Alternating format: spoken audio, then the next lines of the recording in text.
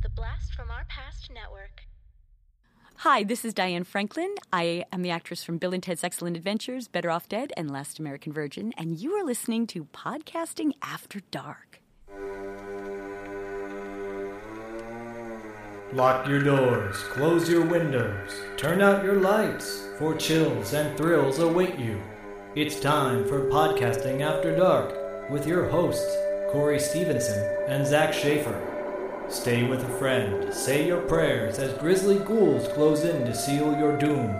Tonight's episode, John Carpenter's The Thing, starring Kurt Russell, Wilford Brimley, and Keith David.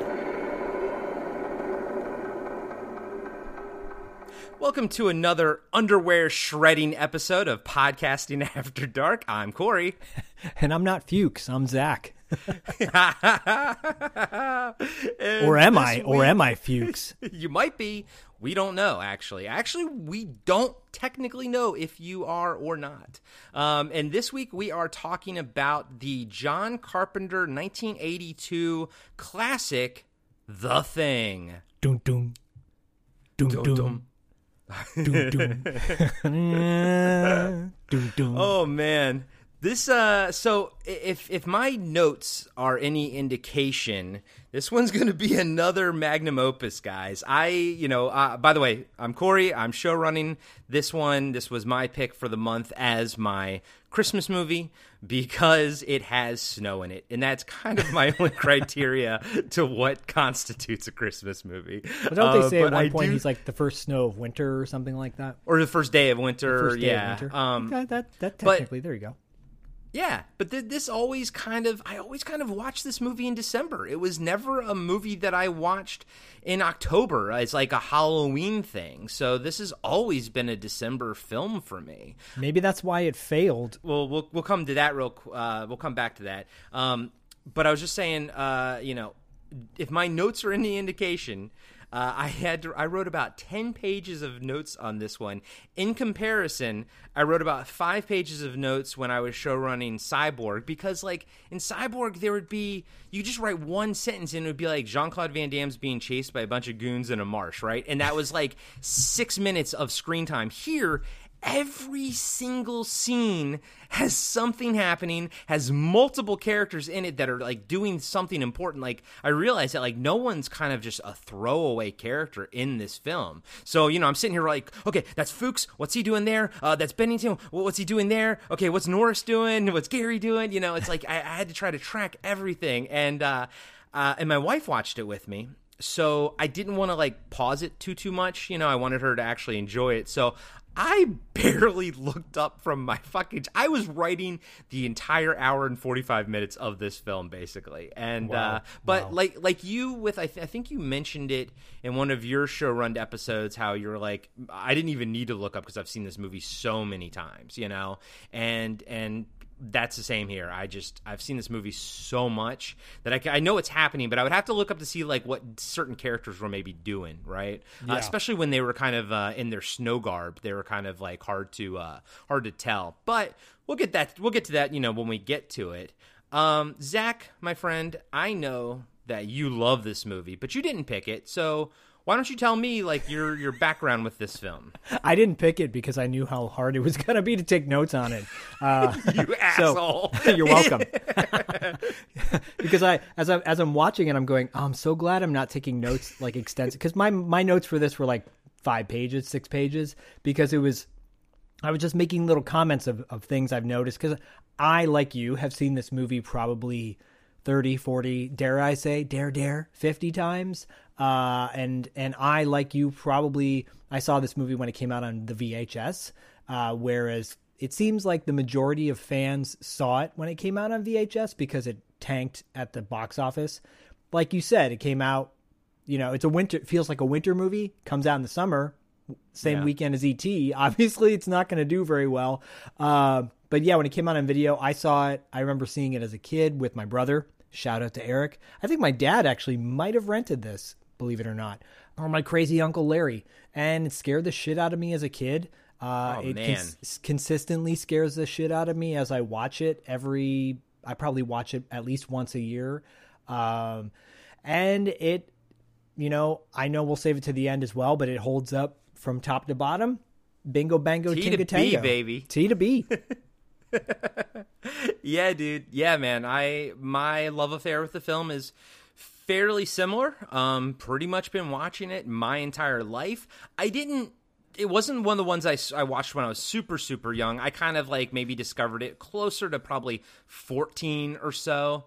Honestly, it's probably when I built up the courage to watch it, because I had heard how just gross and nasty it was, and I was kind of maybe a little scared to see it. But I loved it from the moment of go, and like you, it holds up, and I'm always scared of it.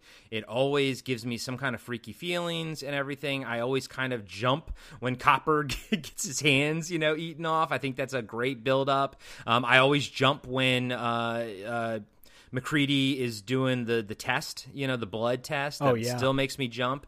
I can never watch when Windows cuts his finger to put the blood in. I can never watch it ever, because I don't understand why he goes so deep with that and with that thumb. big, because he's got that big ass wart on his thumb. I'm like, just take the wart off, dude. Just cut the wart off.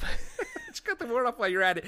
I didn't even know he had a wart there, because I cannot watch that scene at all. It's so gross, but that's amazing. The movie came out in 1982, and it still has this kind of visceral effect on me. Is why I love it. A few sort of noteworthy personal, asides that I would like to mention sort of at the top. It's kind of one of the earlier movies Zach and I bonded over. Yeah. I remember us talking about sort of different theories, and I have a theory as to when Blair gets infected, so I'll bring that up at the time of it in the breakdown. But Zach and I kind of bonded over talking about this movie. I also have a fond memory of watching this with a buddy of mine back in high school who was so, nonchalant. Oh yeah, I've seen The Thing and everything. And then about 15 minutes into the viewing, I found out that he had seen the movie on TV. So when the dog's head kind of opens up and all this kind of stuff, he was like, the look of sheer horror on his face, and because he was not prepared for that, is still a moment of joy for me, because I got to see it for the first time kind of through his eyes at the age of 16 or 17, a little bit older. He was just like, that wasn't in the movie, and his mind was just blown, which I guess would give me insight into how people felt when they first saw it back in 1982. Yeah, I think I saw this probably in, I want to say, the mid 80s when it was on VHS, and this one, along with Dawn of the Dead as a kid, used to traumatize me. Not to the point where I had night terror dreams, but just the overall doom and gloom mood always put me in such a eerie place. And I feel like this movie does not miss a beat in 2019, almost 20, than it did in 82. But there's nothing about this movie where you go, oh, that's so outdated, and we're not a political podcast. We don't talk about politics, but we do have to address the fact that when this was made in the 80s, it was also an allegory to communism and the fear that, the person in your house next door could be a communist. And there were a few movies like that made over the course of the 80s, where the next door neighbor was really a communist spy or something. And because the whole idea is that you can't tell the difference, right? We couldn't tell who it was.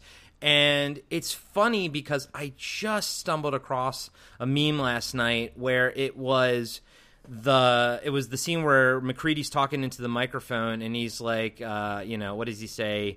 No one trusts anyone anymore, and we're all very tired. And underneath of it, it just said, us at the end of 2019, meaning just all of society, because of all the back and forth that we have going on in politics and whatnot. And because of that, I think the movie actually holds up in the same way that it did back in 82, meaning it's just you don't know who you can trust. And I'm not trying to say that if you're not aligned politically with somebody that you can't trust them, but we have our society has turned into this confrontational type of society over your political beliefs. And so I just feel like it kind of holds up in that regard a little bit. And I'm not saying that either side is right or wrong, or one side is the quote unquote alien or not. I'm just saying that there's a lot of tension going around right now, and I think this kind of like taps into that. Yeah, okay, so and I'm sure you'll touch upon it maybe a little bit in more detail later, but the original story was made in 1938, right? Who Goes There? And then, so 1938, and then it was made into a movie in 1951 is The Thing from Another World, and then 1982, and then unfortunately remade in 2000, well, not a remake, but like a prequel in 2011.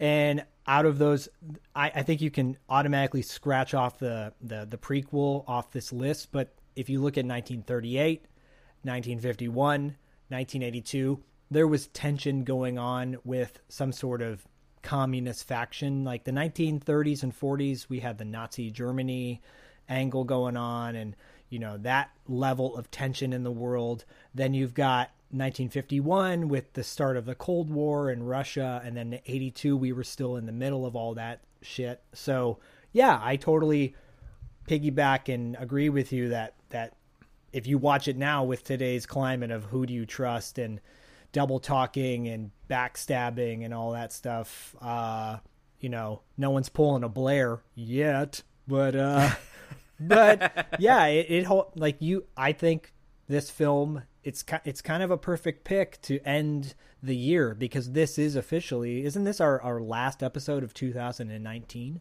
Well, yeah, our last regular episode. Yeah, and I didn't even think about that, but yeah, good point. This closes out our year and decade. What you just said, and the meme, you know, kind of solidifies it, is that I think this movie's pretty fucking perfect allegory for 2018/2019 as well, you know, the end of a decade that we're in now.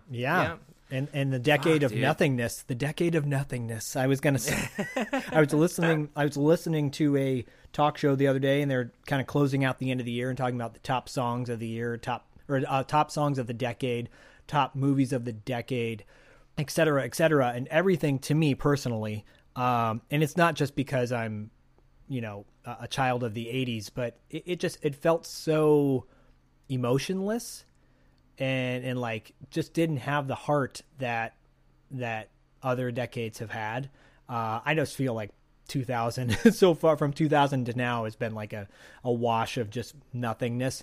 But not to be all doom and gloom, but let's be honest, like really not much quality has come out of the past 20 years. But yeah, but then as I was saying, then like nothingness, emotionless.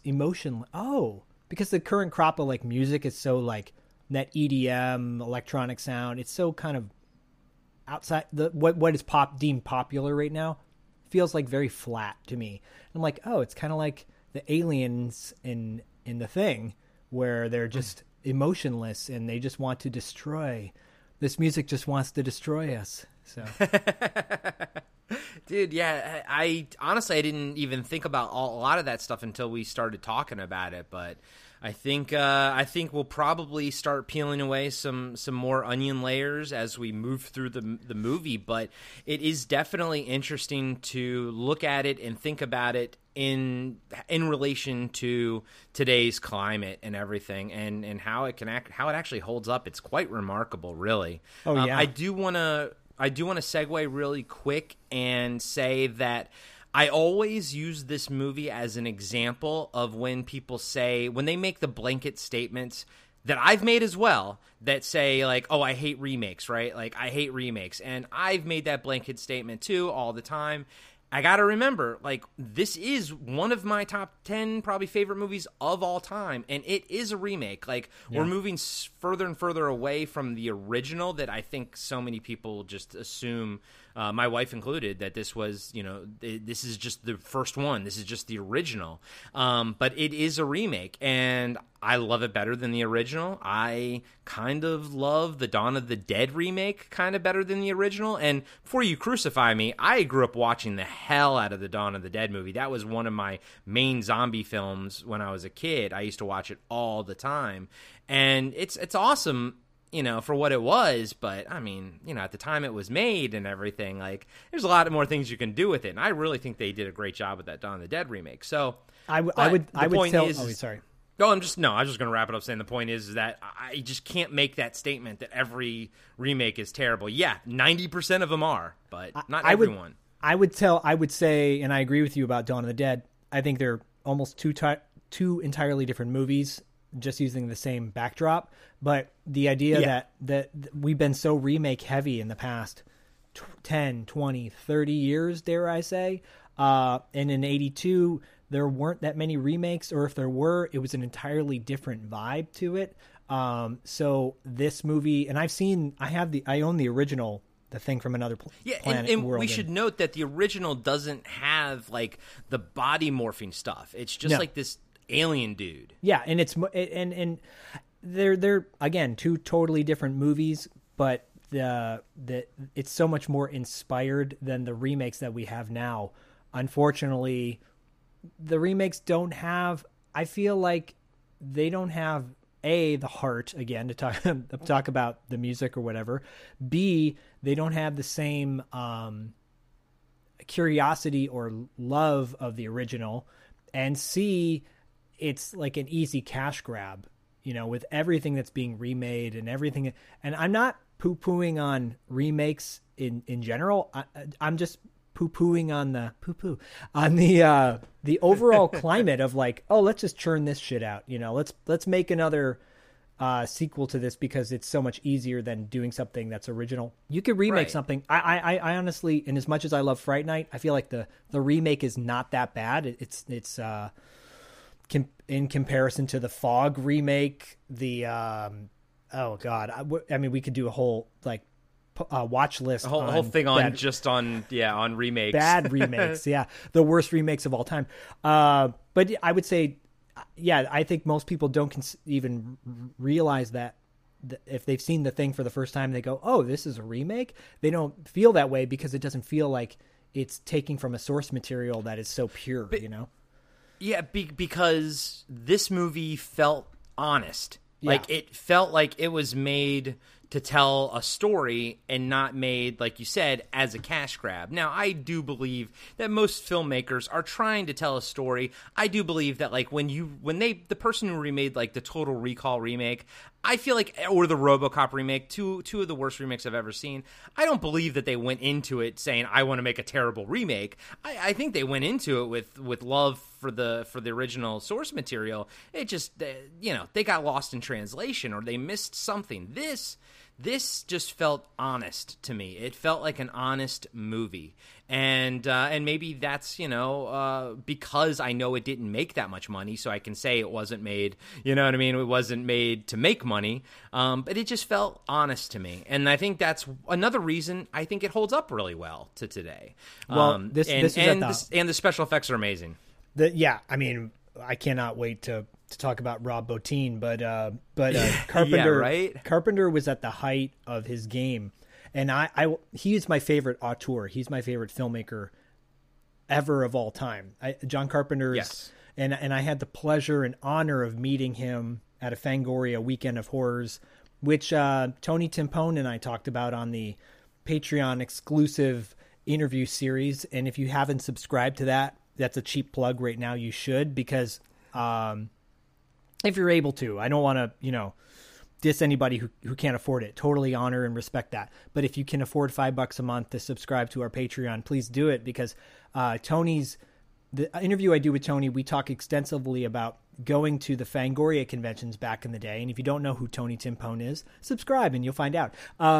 He talked about on the Patreon thing about how, or I did too, how intimate they felt and how you could go up to any filmmaker, actor, performer, and just have a casual conversation with them.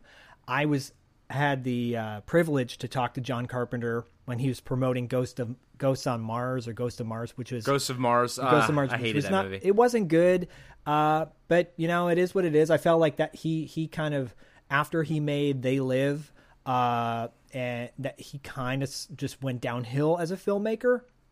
And you look at the films he's done since then; they're just not the same energy about them. But I asked him specifically about The Thing and my other favorite all-time John Carpenter film, Prince of Darkness. That is my all-time favorite John Carpenter film. Well, no, sorry. Big Trouble in Little China, then Prince of Darkness, and then The Thing. But I asked him about the bleak endings that these movies have, or these kind of open-ended endings as you view them. And I said, why do you end them that way? And he said, because I want to give the viewer the chance to decide what happens next. And I thought that was such a cool, I love that he views his art as a moving experience. And if he didn't do that in this movie, would we still be talking about it today? Like, you know what I mean? Like, if he wrapped it up, maybe not.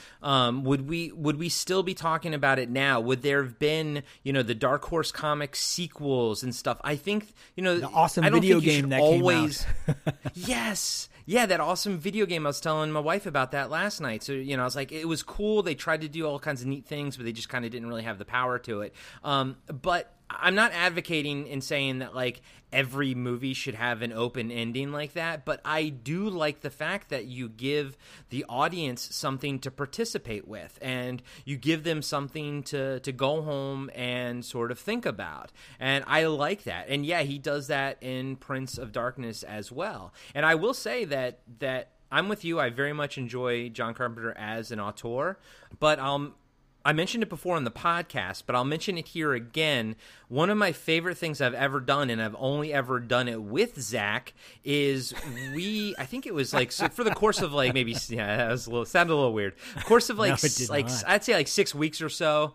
We'd go like every other week or something. We'd watch a John Carpenter movie, but Zach showed them we watched them in order, and I'd never seen like Prince of Darkness before, and I think that was kind of like the catalyst. But we were like, let's watch his catalog, let's watch it in order. And I think we ended it with Prince of Darkness, because I've still never seen In the Mouth of Madness, and I feel like if I ever do see it, I need to see it with you.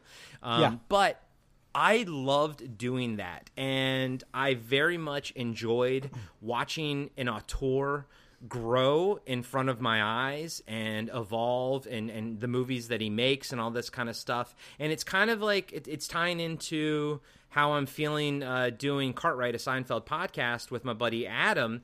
And because like I've seen episodes of Seinfeld just my entire life. I mean, I saw it in order when it first came out, but since then it's always just been sort of all over the place. I kind of half pay attention because I've seen every episode a gazillion times. But now that we're going through every episode, analyzing them, I can actually see now callbacks to previous episodes, because when you're watching something in syndication, you kind of don't know where it falls and everything. I can actually see callbacks and stuff, and it's really, really fun. So the only other time I've ever done that is with Cartwright and with Zach and John Carpenter. And I implore anyone, if you haven't done something like that and you have a favorite director, like say it's like James Cameron or something, whatever, just watch their movies in order that they made them in, a short amount of time, and you will see things that you never saw before, and you will get insight into your auteur's head. Yeah, and it's so much fun. I was going to say that I've read books about Carpenter. I've watched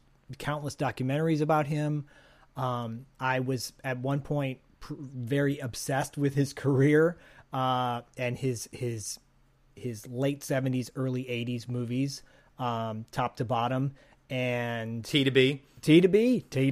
And he just, to me, encompassed everything that I admired and loved about film. Like, because the guy is, he's a musician, he's a producer, he's a director, he's a writer. Like, he's got it all, baby. And every single one of his movies, starting with Assault up to Prince and They Live, that late 80s, 87, I think. We could go up and down and talk about how amazing each one of those films is. I can anyways, because I just love his work. So The Thing to me is this kind of encapsulation of everything I love about Carpenter, because it's got every element of what I love about Carpenter. And then you got a splash of Ennio Morricone and obviously it's a bigger budget than he'd had before, so he's able to do more things that are more over the top, up until this point.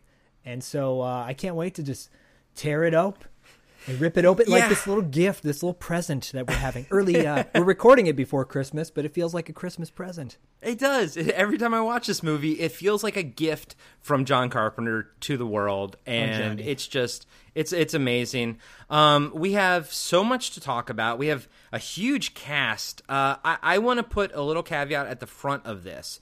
So, like I said, I'm show running this one, but my mom's coming to town in a week. Things have been so crazy in my life right now, and I knew this movie was like just tracking it was going to be so daunting that I realized this morning I didn't kind of make mental time to do like behind the scenes research and stuff. So I'm going to very much rely heavily on Zach's knowledge. I'm going to lean on Zach and my own internal knowledge about this movie, but Zach definitely knows a lot more about the behind the scenes of this film than I do. And I apologize for that, guys. I just kind of like ran out of time to sort of dig into it, but I do have extensive notes on the movie. We're a 1-2 punch, dude. We got each other's backs. That's right. And our fronts. We've got the backs and the fronts because it's podcasting after dark. The front butts. We've got, that'll be our tagline. We've got each other's backs, ... and our fronts. I don't know. That reminds me of Chevy Chase when he's like, I think it's in National Lampoon's Vacation when he walks in on his wife. He's like, "Can I get your back and your front?" She's in the shower. She's in the shower. Sorry, that was a terrible setup. We may have to do Vacation or one of them. I love those movies because we've never done a straight up comedy, but we'll talk about it off air. But I will say this, Zach. I will put this on record. If you do not pick Prince of Darkness, which I think you should, I will be picking Prince of Darkness at some point because I absolutely love that movie and I want to talk about it on this podcast. But I do think it should be yours, so I don't have to take the notes and I can just enjoy it. I'm the no joke. I've seen that movie close to 100 times, but and one of those times, you and I saw it together in the church that they filmed it in. Yeah, there's not too many people that can talk about seeing a movie in the actual location where they shot it. We obviously have not had the pleasure of seeing this movie in Alaska where they shot this, covering as the Antarctic. But, you never know. Things can happen. You never know. You never know. So we talked kind of extensively about John Carpenter, obviously, but there is such a huge cast of actors in this film. Break it down, baby. Let's not spend too much time on any one, but we do have to talk about them. Obviously, up at the top we have Kurt Russell, who plays MacReady. I mean, do we need any kind of backstory on Kurt Russell? We should all know who he is, right? Yeah, we don't even need to go there. I would think. I would think. But next up we have Wilford Brimley, who we all know is from the diabetes commercials, right? I was going to say from Remo, The Adventure Begins, but yeah, from the Beatus. The Beatus I think he used to do like oatmeal commercials too back in the day. Yep. He did Quaker Oats oatmeal. He did the Beatus. Me personally, I always loved him in Hard Target, obviously. But he was on, what was that show, that TV show back in the 80s where he like played the grandpa? Was it like This Old House or something like that? This Old House was a show about home improvements, but yeah. There was some show that he was on, and of course he was in Seinfeld as the Postmaster General, which was a great episode. So I got a little idea that'll help us as far as is because there's such an extent. A lot of these guys have such an extensive body of work. Maybe you and I each will pick our like favorite role of the actors we recognize. So of Kurt Russell, which is your favorite Kurt Russell movie? Oh, Big Trouble in Little China, man. I love that. Agreed. As far as the older stuff goes, but newer stuff, I really like him in like The Hateful Eight and stuff. I like how Kurt Russell has aged. Okay. Yeah, Our House, by the way, was the show he was on, so that was really close. Our House, yep. I was close. There was house in the word, in the title. Yeah, so I will say, Kurt Russell, Big Trouble is my favorite too. Wilford Brimley. Yours is Hard Target. I'll just say Hard Target. I'm going to say Remo Williams, The Adventure Begins. Nice. Okay.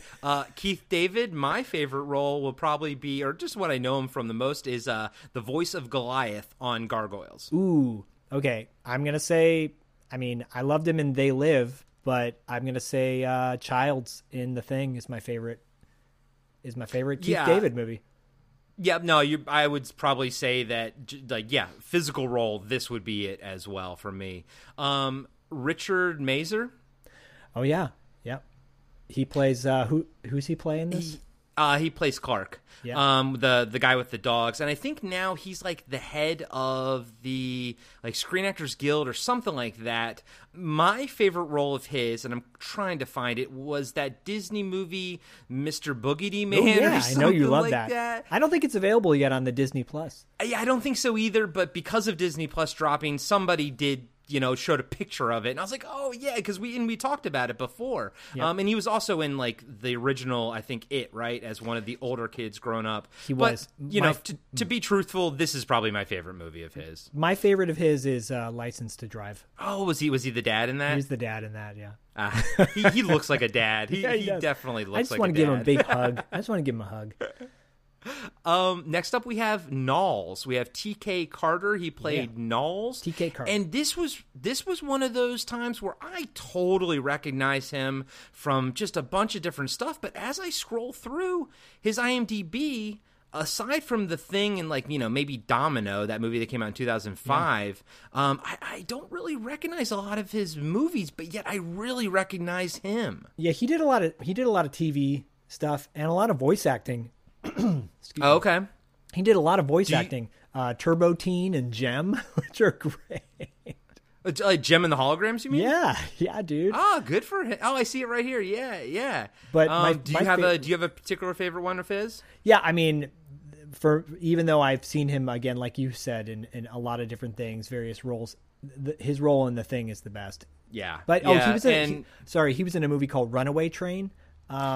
With Eric Roberts and Jon Voight, which is a really cool canon drama action movie, definitely worth checking out.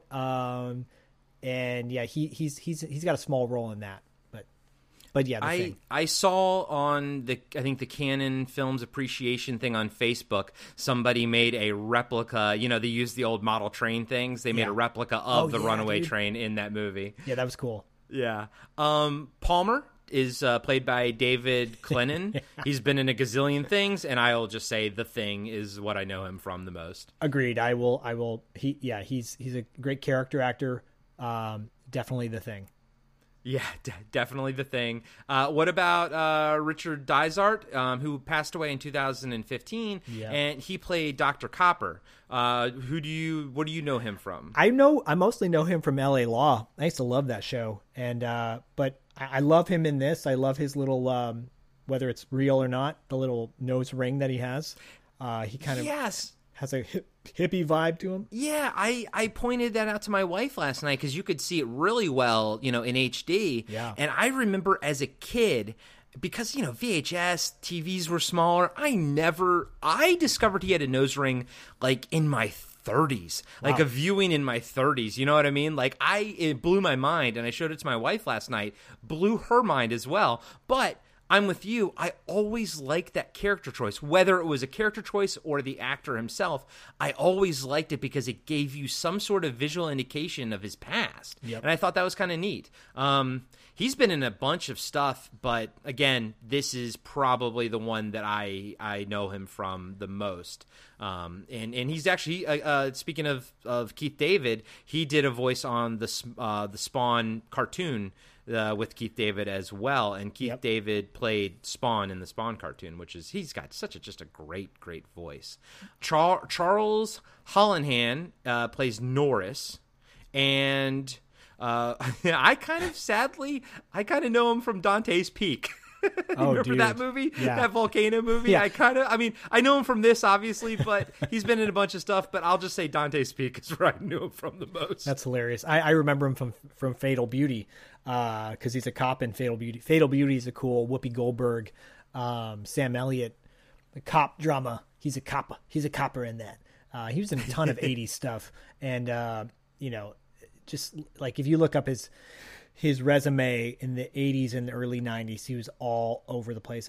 He was in a great movie called Clint Eastwood Western Pale Rider, and he's got a pretty big role in that. And yeah, I like Pale Rider. That's the one where he comes back in town and he's got like the scarf around his neck because you don't know who he is, and he might be deaf. Like I like. Is that the one, right? Yeah, it was kind of like the last man with no name Western role he did right before Unforgiven. Yeah, Peter Maloney, who played Bennings. He's been in so much stuff like Requiem for a Dream and Private Parts and whatnot, and like Rescue Me. He's just in a shit ton of shit, but I kind of remember him in K-Pax. I had a moment where I enjoyed that film K-Pax. at the time. Yeah. If we're saying a movie besides The Thing that I know him from. Oh, got it. Okay, yeah. If we were going to go there. Because again, now I'm realizing that most of these guys, even though they have extensive, IMDb pages, I kind of only know them from, The Thing. But I do remember him in K-Pax. That's K-Pax. K-Pax. Come on, K-Pax. Oh, man. Okay, I'll give you that one.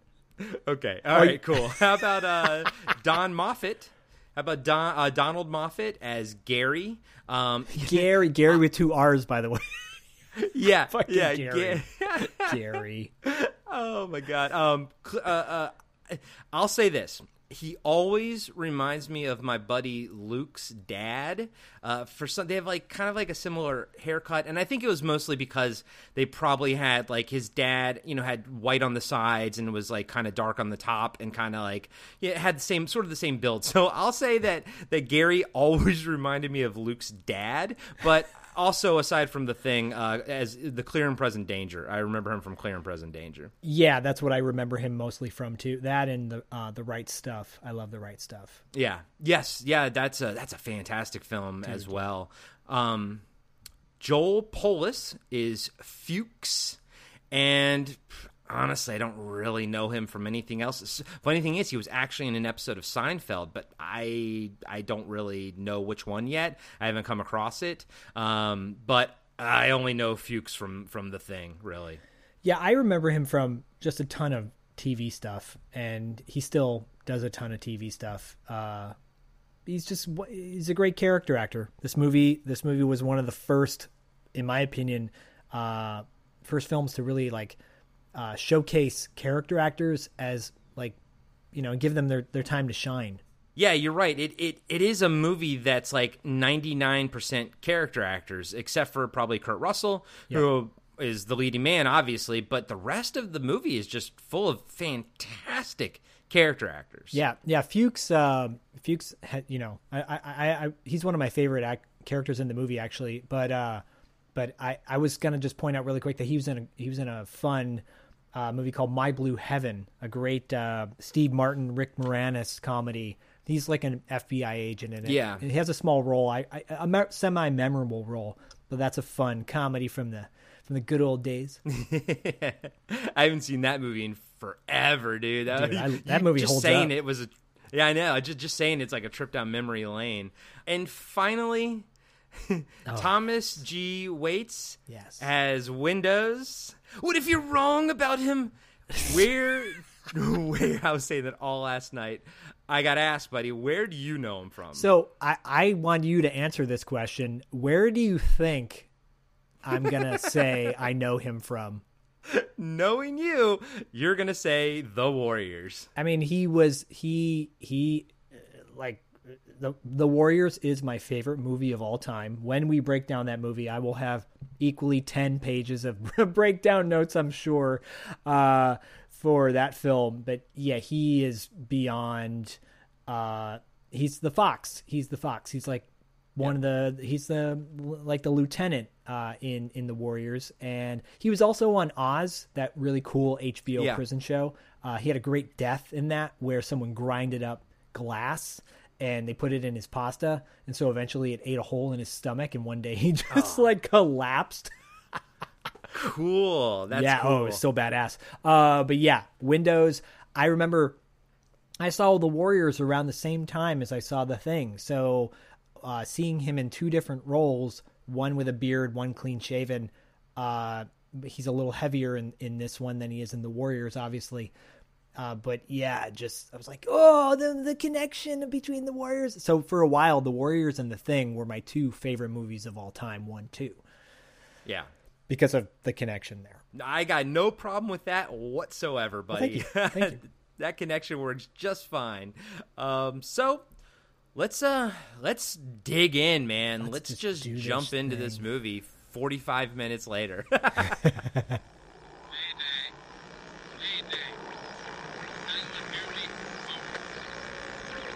Station 31. You read me? Found something in the ice. We need some help down here. Can anybody hear me? We found something. We found something. We found something.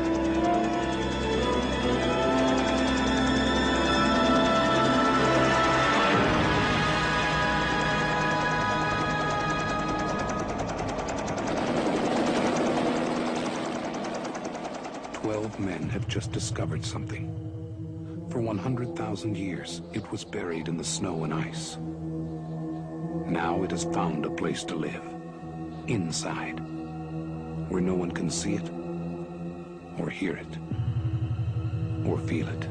I know I'm human. Some of you are still human. This thing doesn't want to show itself. It wants to hide inside an imitation. It'll fight if it has to, but it's vulnerable out in the open. If it takes us over, then it has no more enemies. Nobody left to kill it. And then it's won. You guys gonna listen to Gary? He can beat one of those things!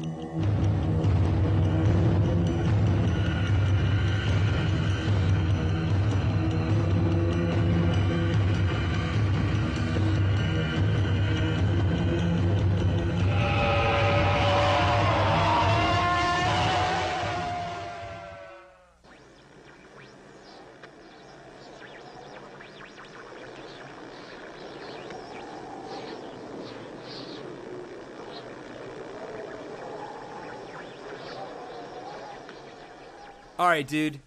This movie starts with one of my favorite openings ever. You get basically a UFO flying out of space and into the Earth's atmosphere, kind of burning up, and then you get the best title card I've ever seen of the thing kind of burning its way out of the darkness in front of your eyes, and then they cut to Antarctic winter 1982. I don't know. And I want to just pause here real quick and address how they made that awesome opening title shot. You love that, right? The Thing logo. Dude, it is. Yeah, and when I figured out how they did it, I was like, "Whoa, that is so cool!" So please dig. Yes. So basically, they had it like, I guess it's like a cutout. They're filming straight ahead. There's a cutout of the title of The Thing right there. They shine the light back through it, but they put paper behind it, and they just burn the paper up, thus revealing the name. So easily done, just a practical effect, and it looks, oh my God, fucking amazing. Even today, I'm like, why would you even want something CGI when you could do a logo like that? And who the fuck does anything like that anymore, man? Nowadays, Nobody. You just see like the title just appear, but having it like burn in like that and actually make it like do something and have it be so visceral with the smoke and stuff, it's god damn, how cool is that? Yeah, I mean, look, it is beautiful. It's beautiful the way they did it, and just knowing that little tidbit of information, it's like, wow, that you really cared about what you were doing versus just using CGI and getting it over with. Yeah, that you actually cared, because that took time. That took time and manpower to do, when you could have just made a static logo, right? Yep. And the producers would have been, sure, that's fine. Everyone would have been, sure, that's fine. But this opening shot, I think, sets the tone that we're in for more than we think we are. We're in for a more quality ride than maybe, the trailers showed at the time. Yeah. I don't know. It's so good. It's just so goddamn good. And I have to point out in the onset, like, this movie, it was panned up and down when it came out. The film score, which Ennio Morricone does, was panned. Apparently, it was considered. It was nominated for a worst score back in the day.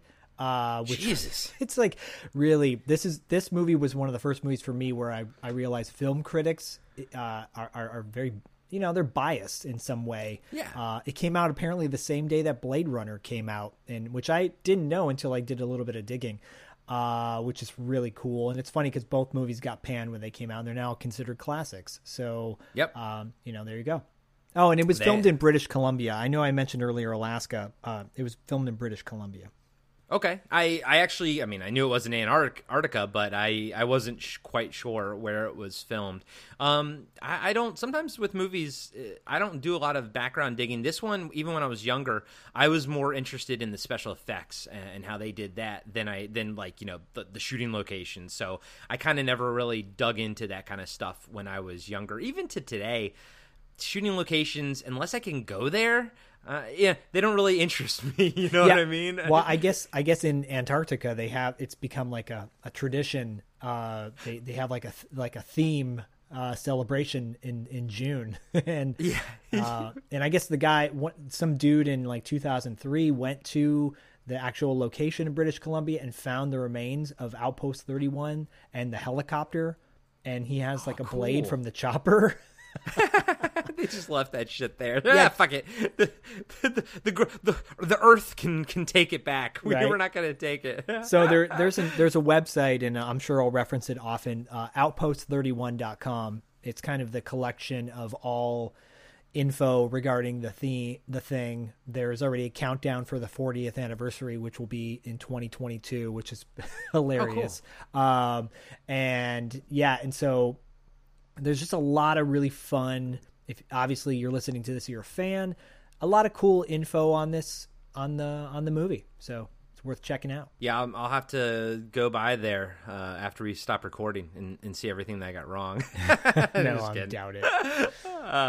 So we kind of have now the proper opening of the film, and just beautiful shots of, I guess, British Columbia, wherever they film sort of the establishing shots, but it's gorgeous landscape. And we see a helicopter basically flying over the frozen barren waste, kind of chasing a dog, like a wolf/dog. We're not quite sure why, but one guy on the helicopter has kind of got a rifle with a scope, and he's shooting at the dog as they're chasing it. You cut back to the American camp, and this is the first time that we're seeing the American camp. And everyone's kind of, scientists are doing their thing. It's it's typical establishing kind of shots and everything. And we do get a scene of MacReady playing chess against the computer, and the famous shot of like him losing, and he pours his drink into the computer and destroys it. But I love just the old 1982 technology and the idea that these poor bastards are just stuck down there with a chess computer and VHS tapes of old game shows, where nowadays, man, like you'd have Wi-Fi, you have like all kinds of stuff. But it was cool because when I was a kid, it shows that like they had to take into account like entertainment, and they're not getting TV. You see board games and stuff, but there's so much effort put into staving off, madness essentially, right? Because if you get bored, you go insane, right? Well, now they're down one computer because MacReady dumped his drink into it, and after he said cheat and bitch, and I'm like, dude, and if shit doesn't go wrong, this is like the beginning of their like season. So like, what an asshole, He just destroyed their computer. Well, they have other computers, I guess, but yeah, it is kind of funny that they have all these VHS. So yeah, they put in the VHS tape, and Palmer and Childs are smoking. I was quite possibly the largest doobie I've seen since a Cheech and Chong movie. Yeah, we'll get to that when we get to that, but yeah, my wife made the exact same comment. She goes, "That's a big fucking joint." I looked up from my notes and I licked my lips. I was like, nom nom nom nom nom. Give it to me. I wrote down for that. I'm like, Corey loved this scene. I did. I would totally have been Palmer in this film, by the way. That is literally who I would have been. Hey, fuck you, Palmer. That's one of my favorite lines. My favorite Palmer's line is he say, "Well, thanks for thinking about it." Yeah, I do that all the time. I'm like, well, thanks for thinking about me. It's great. It was fantastic. Chariots of the gods. Chariots of the gods. It's awesome.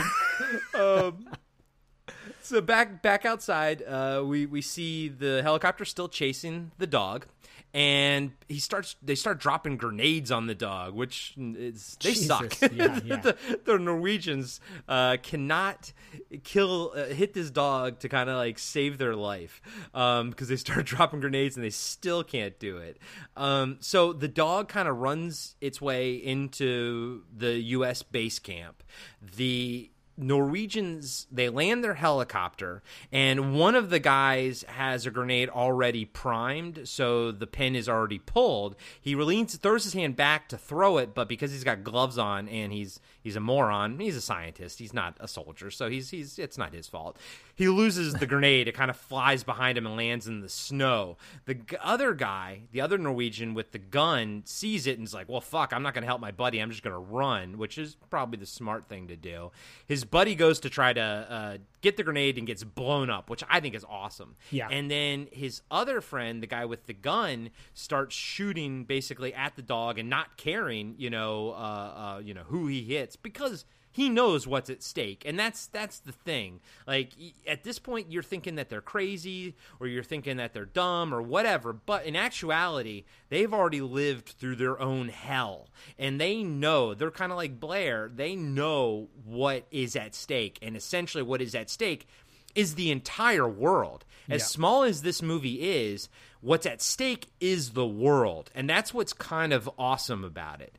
So the Norwegian, who sucks at shooting, accidentally hits Bennings in the leg and instead of kills the dog, and Gary, who was kind of like sort of waiting there with his pistol in his hand, great shot, by the way, just blow, just shoots the Norwegian right through the eye, and I love that shot because you see like his eye, and he falls down, and I like how the Norwegian just doesn't fall down dead. He does like that death rattle thing where he kind of like twitches and moves, and I thought that was highly disturbing. Oh yeah, I agree. I was before I forget, I just want to go back to the computer scene with McCready. The voice of the computer. My God, man, we're so far away from that. I know. Sorry, I just had to say that that was the voice of Adrienne Barbeau from Swamp Thing and Escape from New York fame, Creepshow, and who was she married to John Carpenter at this point? At the time, she was, and and then apparently the dog in this scene is not the dog featured later on in the movie. It was another dog, and it was painted to look like that dog. Okay, painted, interesting. And that's okay. Okay, well, good job. Good job, that other dog, because I did not pick up on that whatsoever. Yeah, that dog's the dog did a great job. I thought so too. The dog throughout the rest of the film is apparently its real name is Jed. I saw that because on Amazon Prime, when you pause it, it tells you the actors' names, and someone took the time to actually create a little picture and a name for the dog. Oh, cool. That's cool. All right. Well, Yeah. there you go. Yeah. There you go.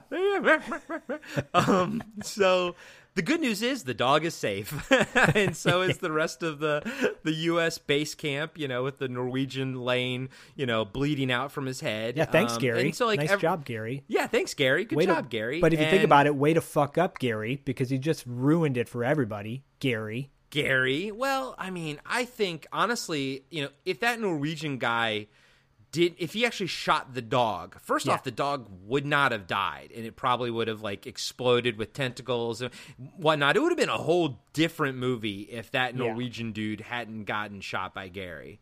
Agreed. The rest of the guys sort of like come out, to examine what's happening, and they go to check the wreck of the helicopter, and and you got to kind of get a little scene of like Clark getting friendly with the dog, and kind of you get the sense because he's the dog guy. He's like he does the kennel and everything. Yeah. So they're already like they're doing a good job of like establishing who does what right out of the gate. Like clearly Gary has some kind of military training, and they never quite specifically say, but he's the only military guy on the base, right? It's a military operation, I would imagine. Yeah, and apparently, like there's a level of paranoia because this is taking place during the Cold War. That's why there's all the weapons in the the bunker itself, or in the outpost.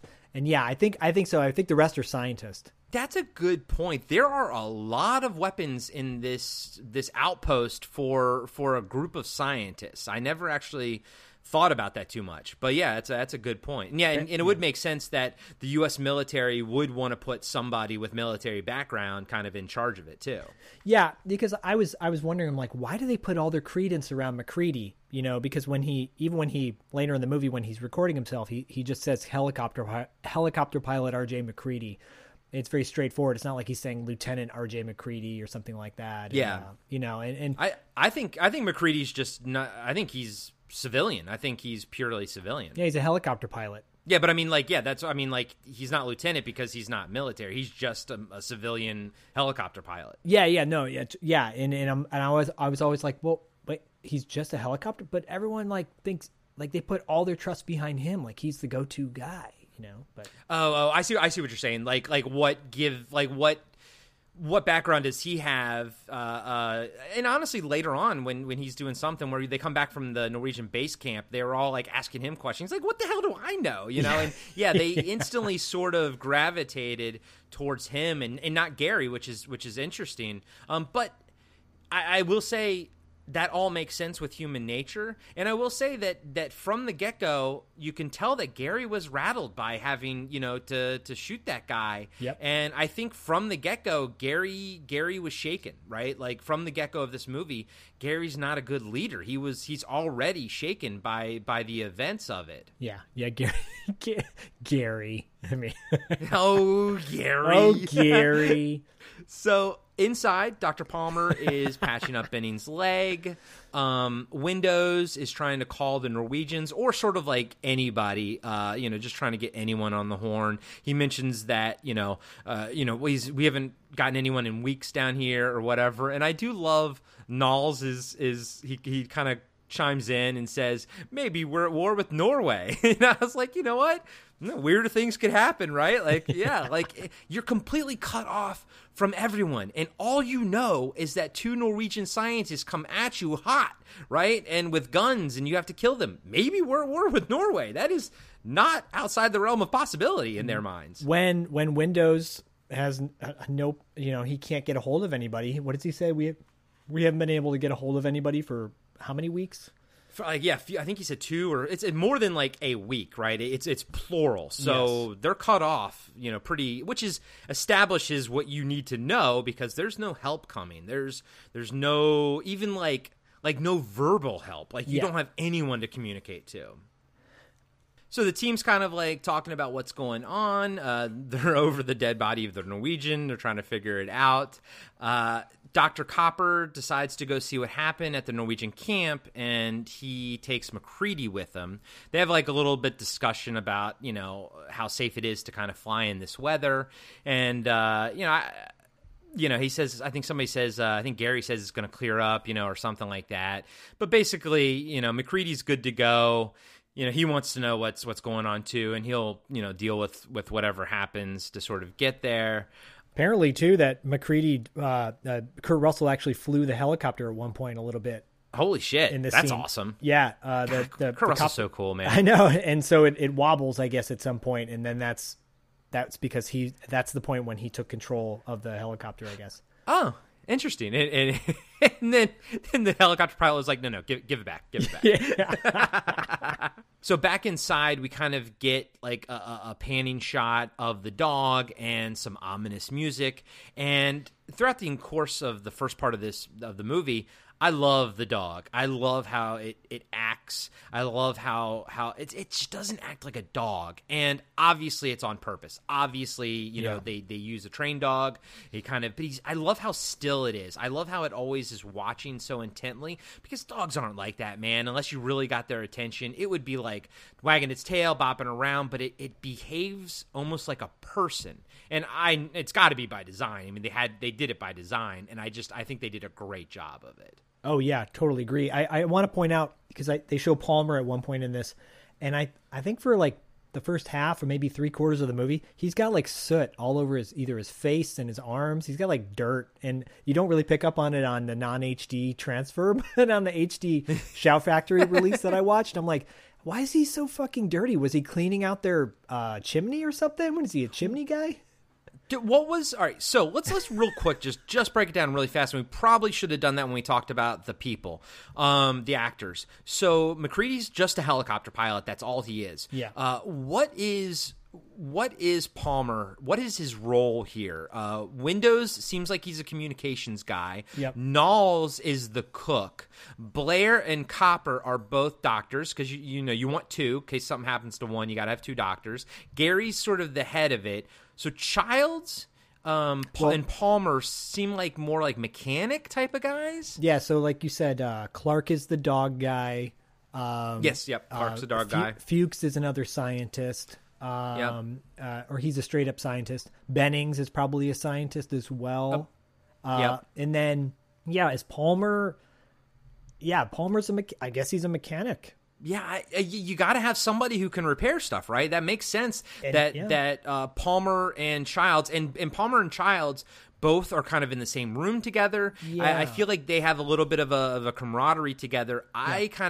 I almost felt like, I forgot their names, but in Alien, they're the two the characters that are like the two mechanic guys. Totally. They kind of had this vibe to them. So I always took it that Palmer and Childs were kind of like mechanics or just jack of all trade, repair stuff around the place.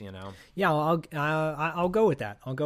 I will say too. Apparently, Childs wears his glove, and I'll do this throughout the breakdown if you're okay with it. Like little fun facts here and there, but Childs wears gloves throughout most of this movie because he broke his hand in a car accident, and he had a cast, so he had to cover it up with the gloves. Holy shit. I had no clue. That's really cool, dude. And yes, please pepper in anything that you feel is warranted. Like I said, this is not a movie that I ever want to dive into because I feel everything I care about is on the screen. You know what I mean? Totally.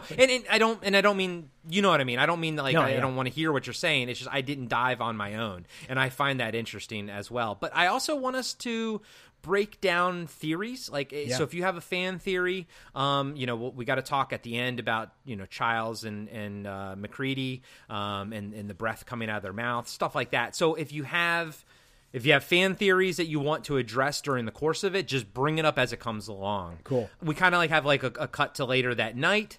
Bennings is trying to sleep while Knowles is cooking and listening to music. It's a funny little scene where, Bennings, he calls Knowles and tells him to turn the music down. I was shot today.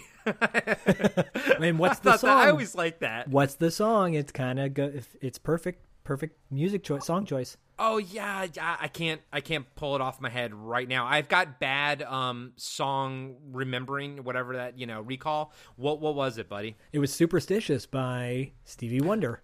Oh, that Very does superstitious writings on the wall. Yeah, no, it's perfect. That was done by choice, right? Like that tells you something. I just put it as a music, right? But that's really cool. That's really fucking cool.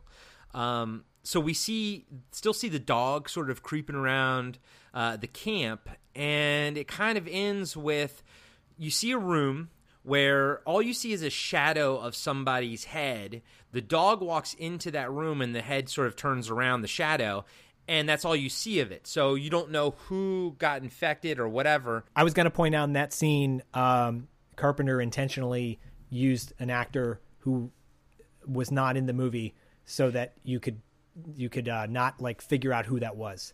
Yes. So that was actually going to be a question of mine. And I don't know if I've ever heard you say that before, but I kind of felt like that was the case, or just by me observing it. But I thought it was just a different actor. It didn't look like it had anyone's head shape that we recognized. Yep. And that's so smart. I kind of had a gut feeling that that's what he did. And I love that he did do that. But for the record, I think that was Palmer. I think this is when Palmer gets it, and basically during the course of the entire movie, Palmer is the red herring. I don't think this is when Norris gets it. No, I'll agree with you on that. Carpenter left it to be totally ambiguous, as to who Right. it was going to be, but I like your theory. That would make sense. And he and Windows clearly don't get along, and he kind of taps into that as well. And the actor almost has like the crazy Windows hair, but we know that Windows is never the thing. So yeah, I think it's Palmer, but yeah, it could have been Norse as well, but I think it was Palmer. We cut back to the Norwegian camp, and Cooper and MacReady, are getting there, and they're kind of like looking around, and the whole place is destroyed. And I love all the little set pieces that they come across. They come across a body of a guy who like slit his own throat and then slit his own wrists or something, and his blood is frozen. It's such a cool visual. And as they're walking around, like there's an axe in the wall, and and they eventually find that block of ice that was cut out that has something inside of it, and then it kind of culminates with them finding this mangled body that was burned in the middle, outside in the middle of the camp. But I know that we got the answers to all of this in that 2011 Thing movie. Yeah. I don't care. I like that. I saw the movie once and I was like, it's fine. I understand what you guys were trying to do. I barely remember it. But watching this scene, just not even thinking about the 2011 version, this scene just fills my brain with so much morbid imagination because I'm trying to piece together what happened to these fucking poor Norwegian bastards. And by the way, there used to be an inside joke with a buddy of mine where, the Swedish here, Norwegians. Him or I would always say Norwegians in the same way kind of like Copper says it. So we'd always go Norwegians like that, And I did like the inside joke of MacReady calling them Swedes and Copper always going Norwegians. That's hilarious. But this whole scene was awesome, dude. And to kind of like finish it out, like when they come across that body, that mangled, burned body, the way John Carpenter shoots it, you never get a full shot of it. You get that low camera where it's kind of like the creature's in the foreground, but it's out of focus while the camera's kind of at MacReady and Copper. And it's just... the fact that you barely see any glimpses of it is just what fills your imagination, Yeah, I feel like, and you referenced the 2011 prequel, and I don't think it's terrible. It is what it is. But the video game, the PlayStation 2 game that came out, which kind of explores the territories of Outpost 31 and the Norwegian camp, I felt like that was a perfect bookend to this movie. Where you get to go into a little bit of detail on the gore and yeah, just like the frozen, just everything being frozen solid, and the special Rob Bottin, who did the special effects for this movie, which apparently this movie kind of drove him a little crazy, I guess, because it was so challenging and so difficult, but he put his heart and soul into it. And dare I say, one of the most talented special effects guys ever. He's so good. This whole set, I wanted to recreate it with my G.I. Joes back in the day, which I did. That's awesome, dude. That is styrofoam awesome. Cuts up really well. I used to take styrofoam pieces, cut them with an X-Acto knife, and like put chairs in there, like doll chairs. I'd go with my mom to like thrift stores to find doll furniture, and we'll put it in there, and take my Joes and make the certain figures. I would make the whole cast, and then some guy made a YouTube video, like a Thing tribute YouTube video. I remember that with so cool. And I think he used that one character that we were trying to figure out what his name was, like Outback or whatever. I think you even said you used as your MacReady, and I think he even did in that trailer too. Yeah, dude, so good. Yeah, so good, man. So fucking good. So Copper and Mac, they bring the dead body, the mangled one in the middle, they bring it back to the U.S. base camp. Everyone kind of gathers around the mangled, burned mess of the corpse. And, Blair's like, all right, he's got to start on an autopsy of it. And then it kind of like has a shot of the dog sort of quietly watching them. And they do such a good job of making the dog just... every shot of the dog, man. I could say it over and over again, but one of my favorite fucking actors in the entire movie is the goddamn dog, and I think he just does a fantastic job of being just weird and alien, right? Just really weird and creepy. Yeah, good job, dog. Good job, Jed. You know what's sad? I mean, Jed's dead. Like that dog's been dead for years. You know what's even sadder? I saw someone do this years ago, like made a meme about it, but like every animal from our childhood movies are dead at this point. Aww. Womp, womp, womp. Adds to the bleakness. And that's I will. Jed this movie put me in that mindset. It worked then. Jed is half wolf, by the way. Oh, he's beautiful, man. He is absolutely fucking beautiful. I would love to have that dog. Yeah, not the Thing version, not the alien version. No. And I will say too, as we're bringing up like tidbits of info, Corey and I are always trying to find fun little trivia facts. I remember when we first started recording the heavy metal episode, and people would comment, "Oh, I want more facts or more trivia about the movies," and we're always digging. We're always digging for something fun. Maybe you've heard before or you haven't heard before, but this movie specifically is chocked full of fun tidbits. And I don't know why. Well, I think it just speaks to the fandom around this movie specifically, that there's so much fun information to be told, and like backstory upon backstory. Corey is, I would say he's the master universe creator when it comes to like making a movie way better than maybe it is. Where he's like, oh, but yeah, this happened because of this. And I love that about you, bro. I really do. And I definitely take that as a feather in your cap. But this movie has so much backstory already created from John Carpenter, from the actors. They got so into this movie specifically. So it'll be fun to carry on as we move along.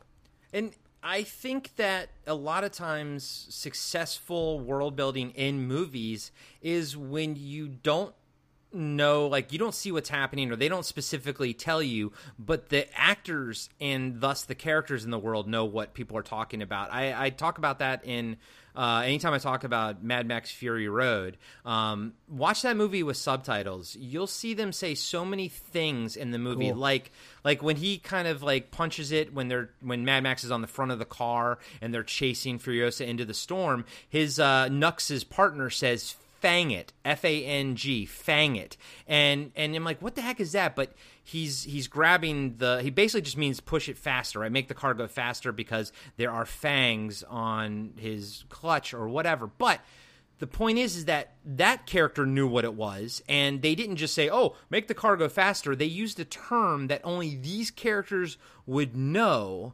Thus, they are creating a world that they don't have to explain, and you don't need to know it. You don't need to know it, but the fact that they know it is what makes it built. And I feel like even though we don't know what MacReady's backstory is, I feel like John Carpenter and Kurt Russell discussed it. I feel like they know what MacReady's backstory is. I think they know what Gary's known, what was it, Fuchs, or was it Fuchs or Bennings? Bennings. He's known Bennings for 10 years. Yeah. Like Gary, the actor played Gary, he had to know that because he got tear. It felt like the actors, it felt like they inhabited a world that pre-exists and a world that is real, and that's what makes it even scarier. That's what makes the movie really work. Yeah, I will say apparently it didn't make it into the film, but Carpenter and Russell, and Kurt Russell was not considered the first choice. Nick Nolte turned this role down, by the way, back in the day, so which would have been an interesting choice. But they discussed having MacReady possibly be like a former Vietnam chopper pilot, who had kind of felt displaced. That's why he was in Antarctica, which that's so cool. Speaks to kind of him being this badass. He's been in combat before, so he knows what real combat is.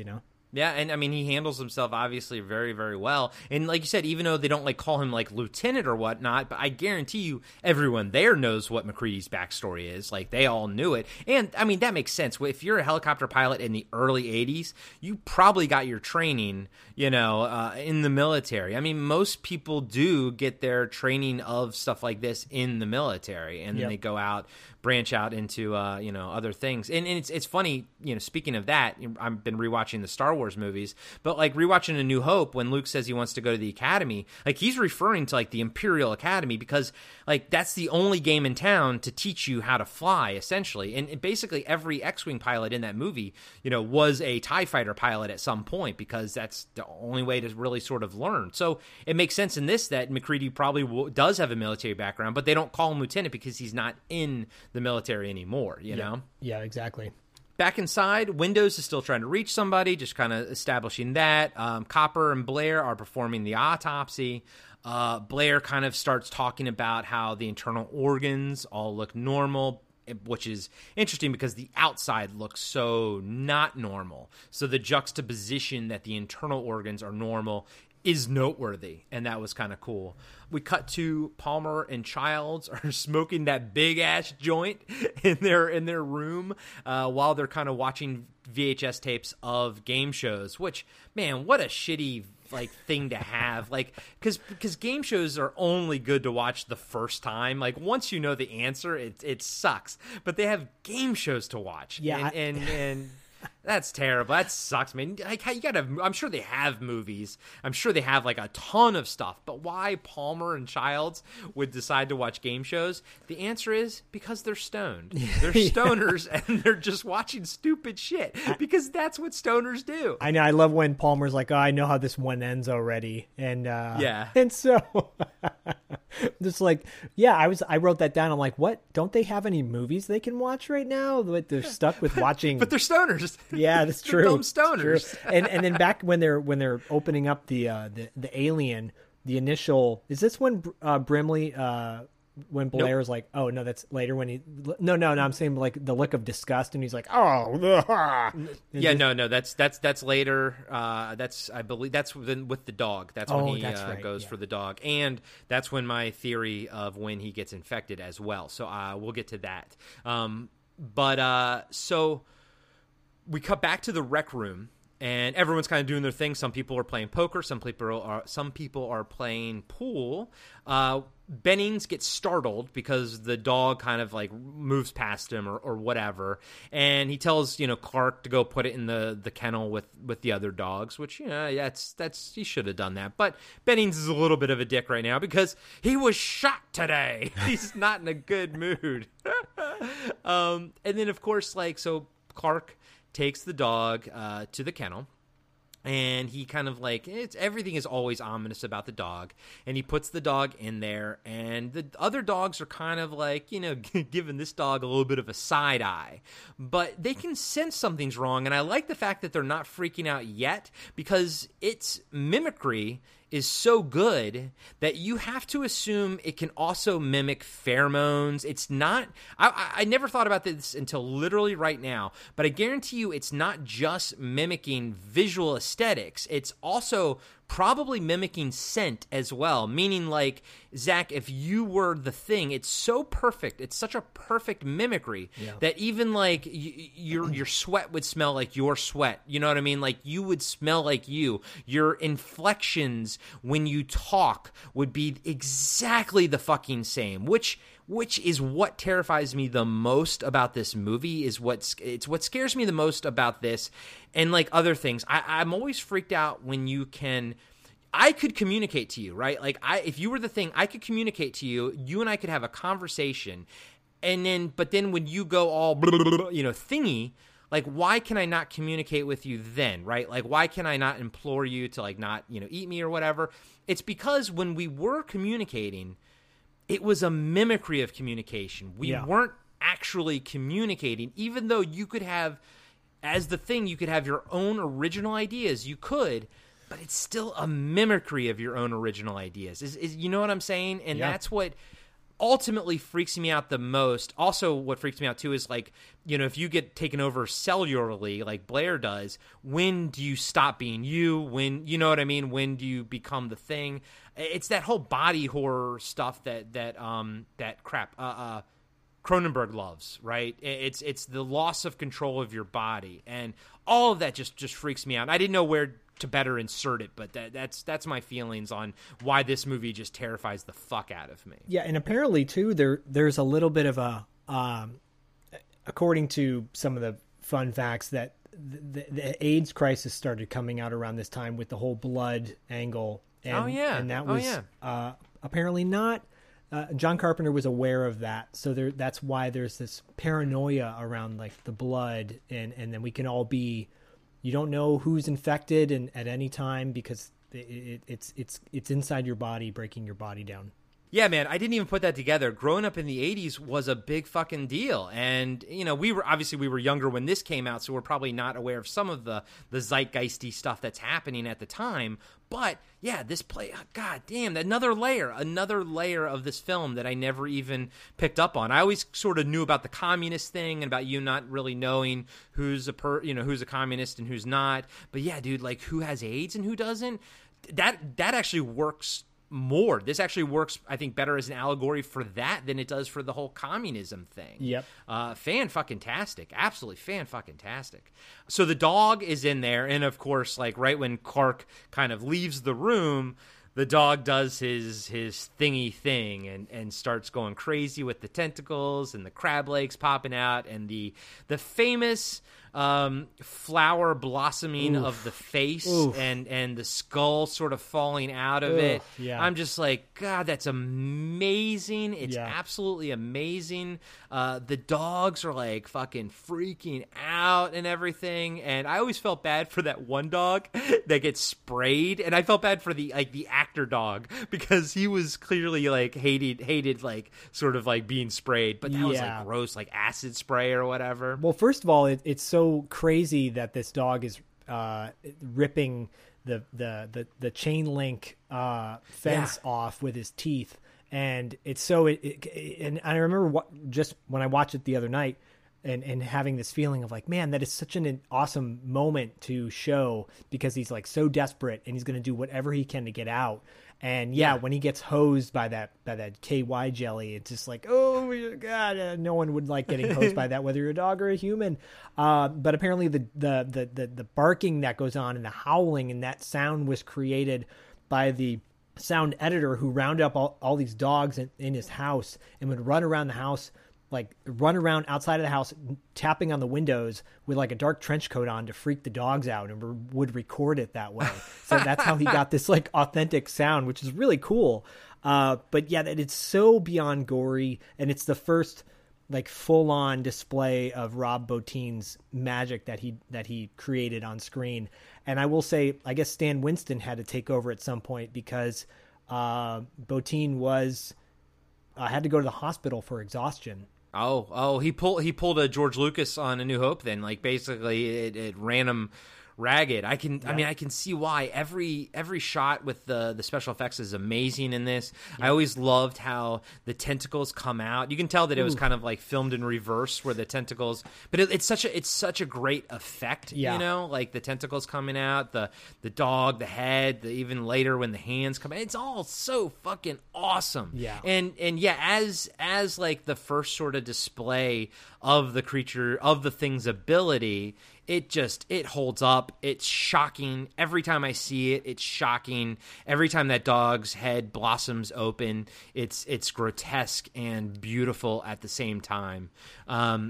Basically, Clark hears what the fuck's happening, so he comes back in. You know, he's like, "Holy shit!" You know, and you get like just a little bit of a reaction, but then MacReady hears just.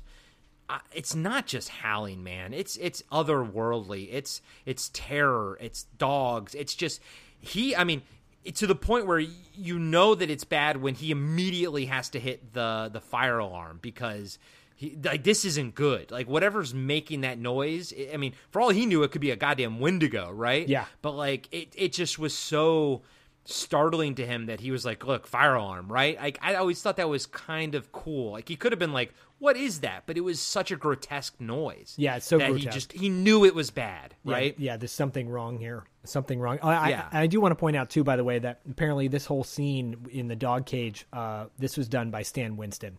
Okay. And this is kind of when he took over. So I don't know as far as when the filming, like, they probably filmed this movie out of sequence, but he did a lot of that. Yeah, but yeah, that sound is so intense, and Clark being like the dog lover, it makes sense. Every choice makes sense in this film. Yeah, every choice is not done as like a movie choice. You're never like, oh, that's stupid. Why did they do that?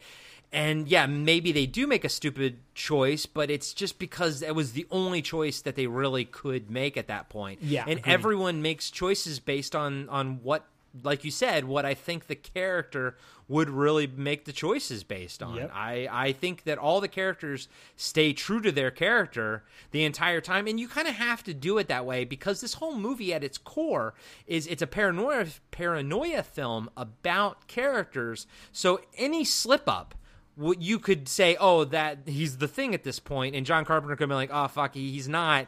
We just kind of messed up. No, they knew that they had to, that the characters being true to themselves is the foundation of this film, and it's because the creature can mimic everyone perfectly down to their personalities, and therein lies the terror of it. Exactly. And it would not work if these characters were not fully realized the way that they are and stick to their fully realized forms, basically.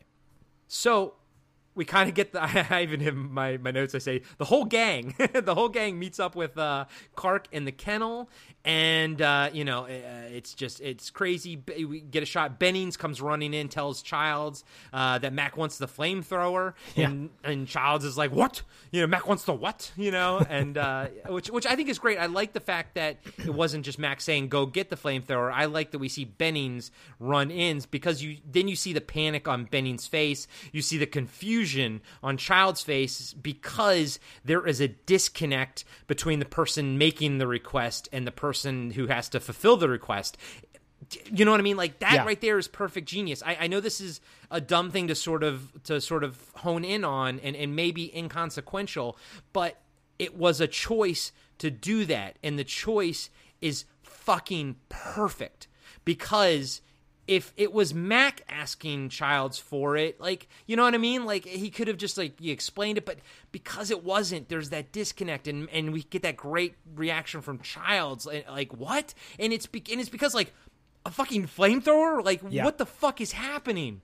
Well, what a great fucking setup. Well, up to this point, outside of the crazy helicopter attack, normalcy has taken place up there, so they're not used to anything out of the ordinary happening, and now all the shit's just going to hit the fan. Yeah, no, you're right. Like, human nature, like, you would think, okay, weird shit happened, but dude, human nature kicks in, and like, they're clearly, right from the get-go, they're living in some kind of weird scenario, but, they did, for a brief moment, fall back into normality, and they let their guard down, and they will not have any kind of respite after this moment for the rest of the film.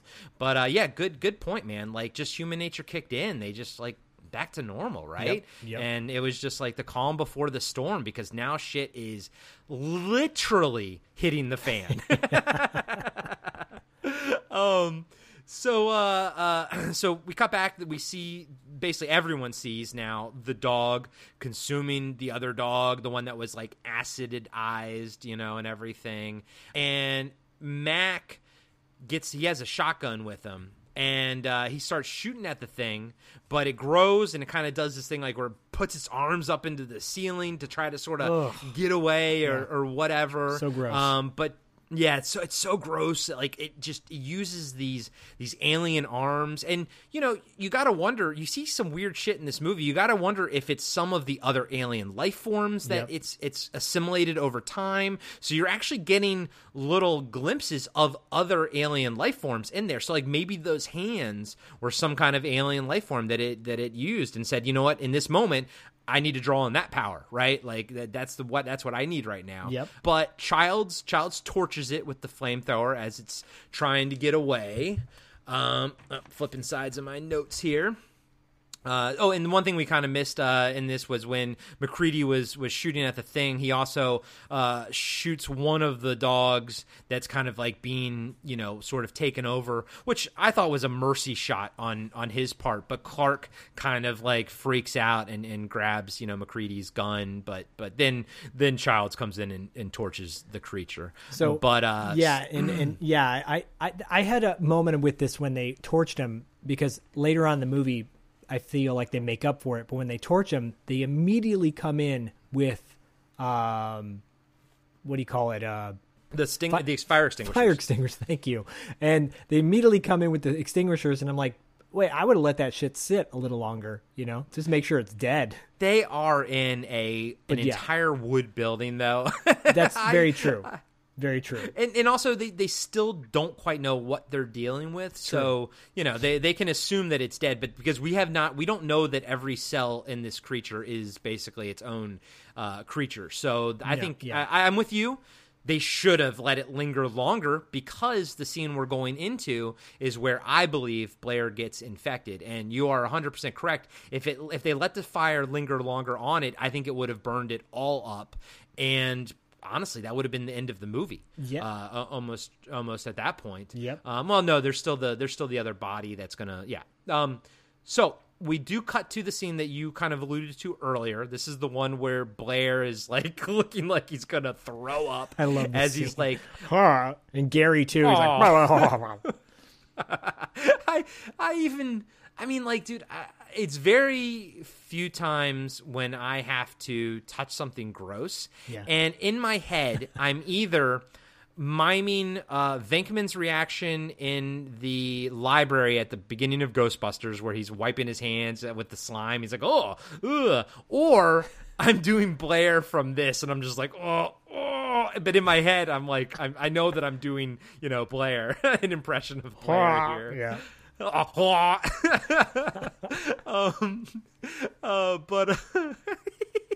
don't know why. For some reason, I love in comedies when people do fake like throwing up sounds, or like about to throw up. And It's Always Sunny in Philadelphia. Sweet D does a great version of that. But anyways, yeah, it is gross.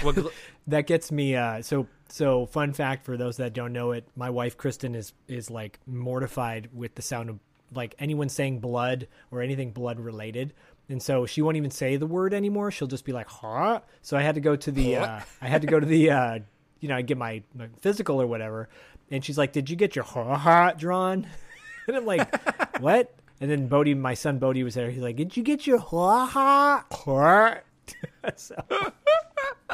So now instead of using that word, we were like, is there horror on it? So she's Blair. Yeah, she's essentially Blair. Wilford Brimley.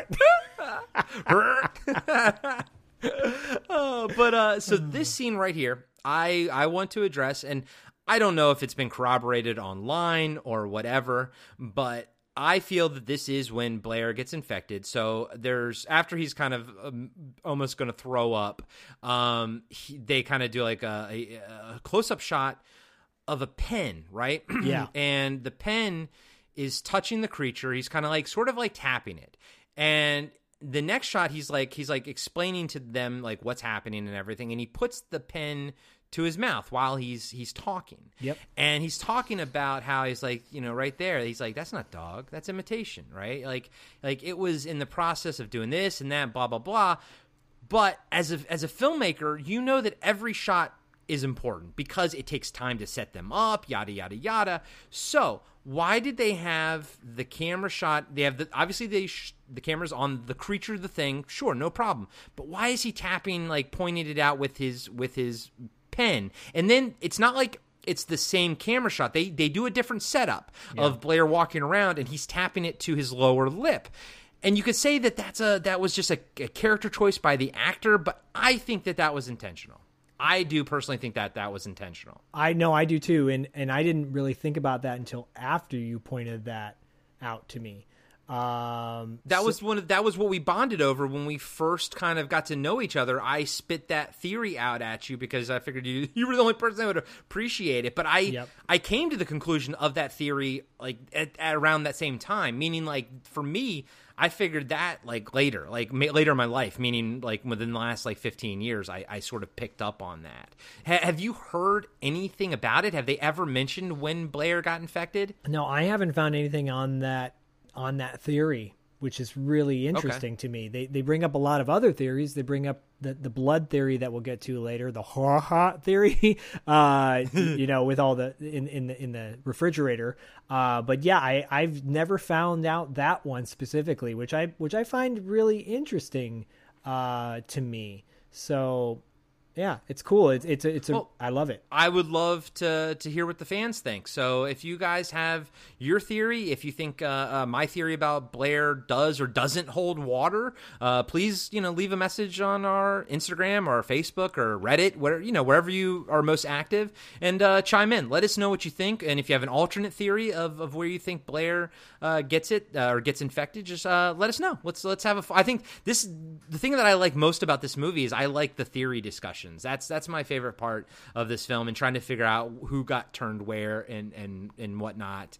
And so this one's mine. That one's just mine. But the point of that scene is for Blair to basically explain that what we're looking at, what happened is that the creature was trying to absorb the dogs and thus doing so going to mimic it, because he cuts it open, he finds basically a half-formed dog, and he's like he would have mimicked, and that was it, right? But that's not dog, that's imitation. And every time he says imitation, I always think of imitation crab. I know, God. Oh no, I used to dip that shit in butter. So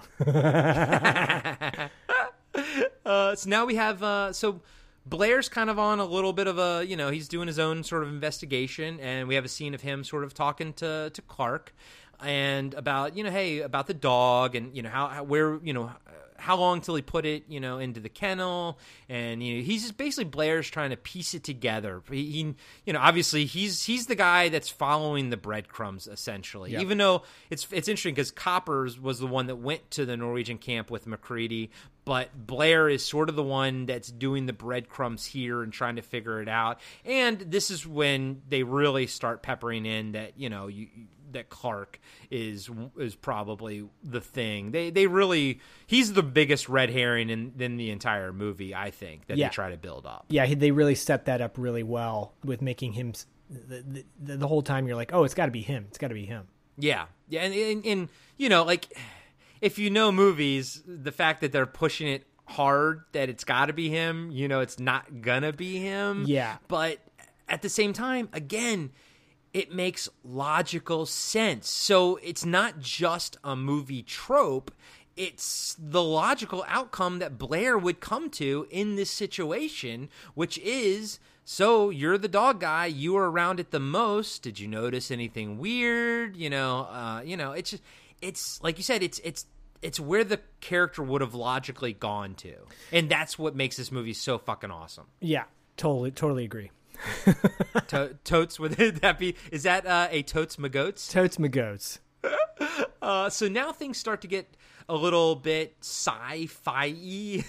And again, I have the gang. I refer to them in my notes as the gang. Start going through the Norwegian tapes, and they're looking for something. They're trying to look. What are they going to find? Yada yada yada. And they mention like they got like thousands of hours or some like high number of hours of tape to go through, but luckily they stumble upon the scene almost immediately of the Norwegians finding the UFO right there, and they're like what is that, and so like they kind of can't figure out what it is, but they can tell that it's something big that was in the ice that was discovered.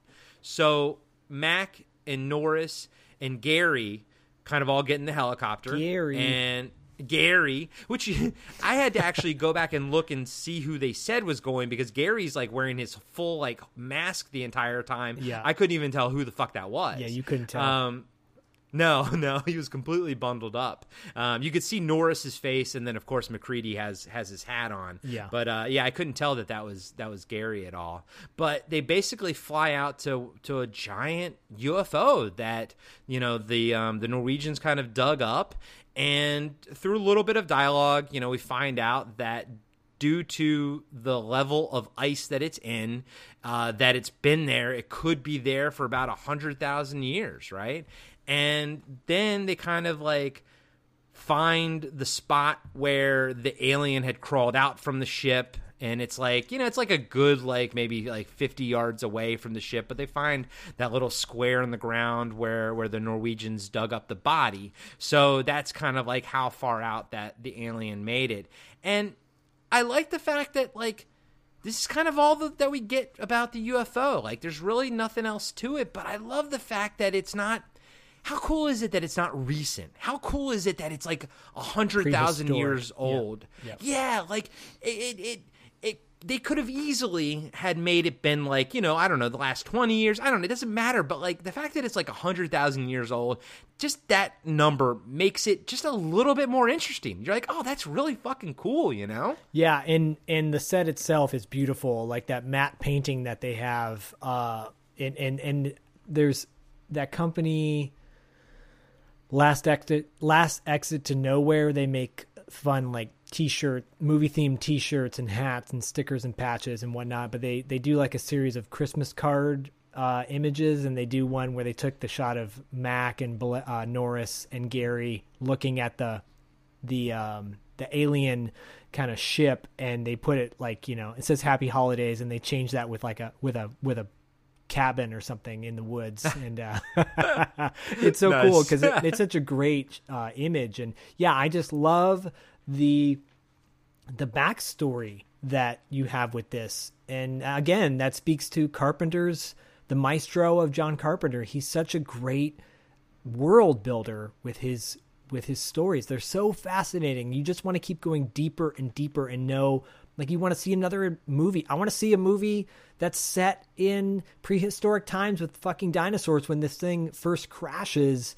And maybe there's other things that we don't know about yet, Yeah, I love all that. It's cool. They didn't have to go down that road, but they did, and it's fantastic. I absolutely love it. And I mean, they didn't even have to show any of that, and they did. And then they don't lean into it, meaning like they just give it to you, and that's it. And again, it's just another thing for the characters. I mean, they don't know anything more, so what else is there to even talk about? But it is what it is, and we as a viewer and like the characters in the movie, you just got to deal with it. Like, even I think MacReady's like, what the fuck do you want from me later? Like, I don't know anything. Yeah, because like immediately, they go back to base camp, and they're obviously talking about what's happening, and this is when they kind of like start leaning towards MacReady for answers, and he just all of a sudden fires back. He's like, fuck, I don't know. You know what I mean? Like, I'm same as you guys, right? And I like that, because also it's human nature for us to want to look to somebody with the answers. And ain't nobody got answers. Palmer's got an answer when he's like, it's Chariots of the Gods. They practically own South America. They taught the Incans everything they knew. Well, and that's a legit reference too, by the way. Yeah. So, of course, dude. Oh, bro. I'm a big Ancient Aliens viewer. I've watched all 13 seasons. Everything that he's saying about Chariots of the Gods and Von Daniken and stuff. Oh yeah, I mean whoever wrote the screenplay, or not whoever, but the screenwriter and Carpenter, they knew their shit. Like, that was real shit. And at the time, that book Chariots of the Gods was a big deal at the time. Like, right around there, it was in the zeitgeist. It was, and I was gonna say that during this time there was a show on PBS called In Search Of, and it was narrated by Leonard Nimoy, and they did an episode called Chariots of the Gods where they broke all this down. And just having Leonard Nimoy narrate this creepy kind of alien-esque thing was just added to it came out around the exact same time too, so I remember just making this more eerie. But I did want to point out, because Palmer has that awesome line, do you know that Rob Bottin at one point wanted to be Palmer? He wanted to play Palmer.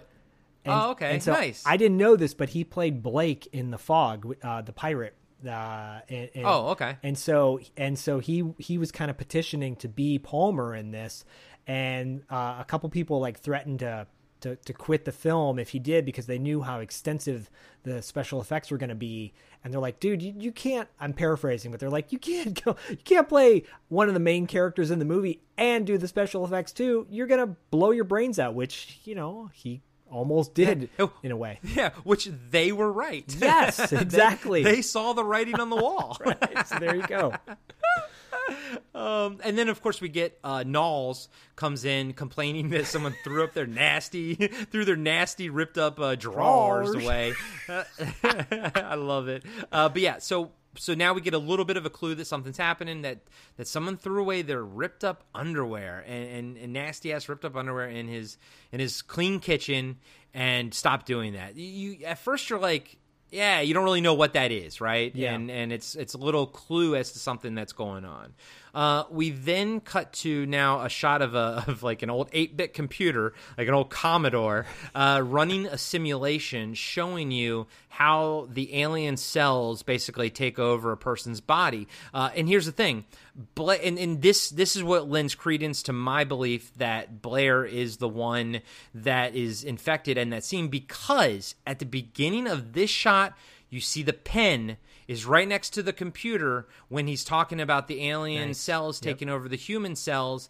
I think that that's telling you right there what the fuck happened to Blair. Yep. And I have a theory later of when he turns completely. But right now he's realizing that how fast it takes the creature to basically take somebody over. And it's funny that he's using a stopwatch to time the program, whereas you would build a timer into a program like that. You know what I mean? Like there would be a timer built in. It would tell you exactly how long it would take, which it does tell you later or in a few seconds about how long it would take the whole entire Earth. So it should tell you. He didn't have to do it, but it was like a film thing. And he's an old dude, so probably computers to him are like a little bit new. So he's like, I'll just time it with my my stopwatch or whatever. Well, apparently there's a whole debate about this online. It was kind of debunked by Carpenter, where he just commented that they didn't quite get it right, and that the life cycle and everything, the timing was off. It doesn't quote, it doesn't matter. So that's what he said. Yeah. So I think that, you know, it just the scene itself didn't get pulled off as well as he had hoped it would. That's why there's so much confusion around it. Like, well, why did he use this, and why did it just didn't come across that way enough. Well, which is funny, because I have no problems with this scene whatsoever. I don't either. For me, there's nothing that doesn't hold up or track. But yeah, I haven't crunched the numbers, so I don't know. But as a scene in the movie, I think it works just fine, and it does what it's supposed to do, which is now create the sense of urgency. Now, in this little 8-bit window screen, we learn that the entire world is at stake here. We're not talking just these people. We're talking about the entire world, because, you know, two things we learn is that there's a 75% chance one or more of the members of the team are infected. Yep. And we also learned that upon first contact, the entire world would be infected in like 27,000 hours, right, after first contact. Yep. And great, okay, fine, if that doesn't match up, I don't care.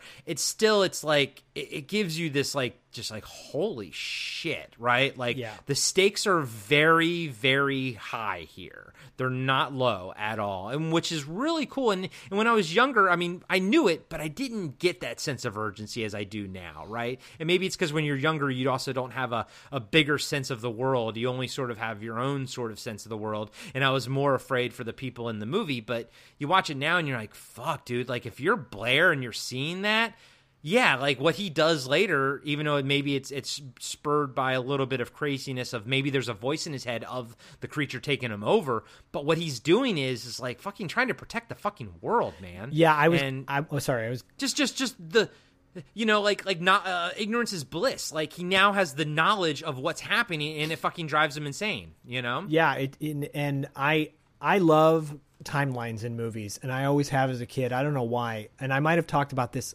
on the Invasion USA episode or maybe another one, but I just love when there's this sense of urgency, like you've got to do something before time runs out. And sometimes it's done really, really weakly. Case in point, that Johnny Depp movie where he had like 9 hours or whatever to do something, or the movie's filmed over an hour and a half and it's like 90 minutes or what, I don't know. Or something like this where you've got time is ticking away. If you don't get this shit done now, then we're all screwed. I love that. Yeah. Me too. I'm totally with you, buddy. It creates a ticking clock, and as long as that ticking clock, because I hate it when in a movie they say that there's like a minute and a half left on the bomb, and there's like 20 minutes of movie in between that, and when it counts down to like 0, I hate that. Yeah, that was my example. Like I hate when they're we've got 30 seconds left and 20 minutes go by. 5 more seconds. And there's no technically ticking clock here. No. But there is. And that's what's cool about it, because as they lose another person every time, it's almost like the minute hand, right? Like until they get down to one person. The characters in the movie are the clock ticking down as they disappear one by one. And the set too. I think about how long they've been, because there is a detachment of time, which we'll talk about more later when Blair gets put in his shack. But there's this idea that a lot of time has passed. It's not just one day or a couple hours. We're talking like a few days go by, and this happens. A week goes by, this happens. And so as the time goes by, a lot of time has passed.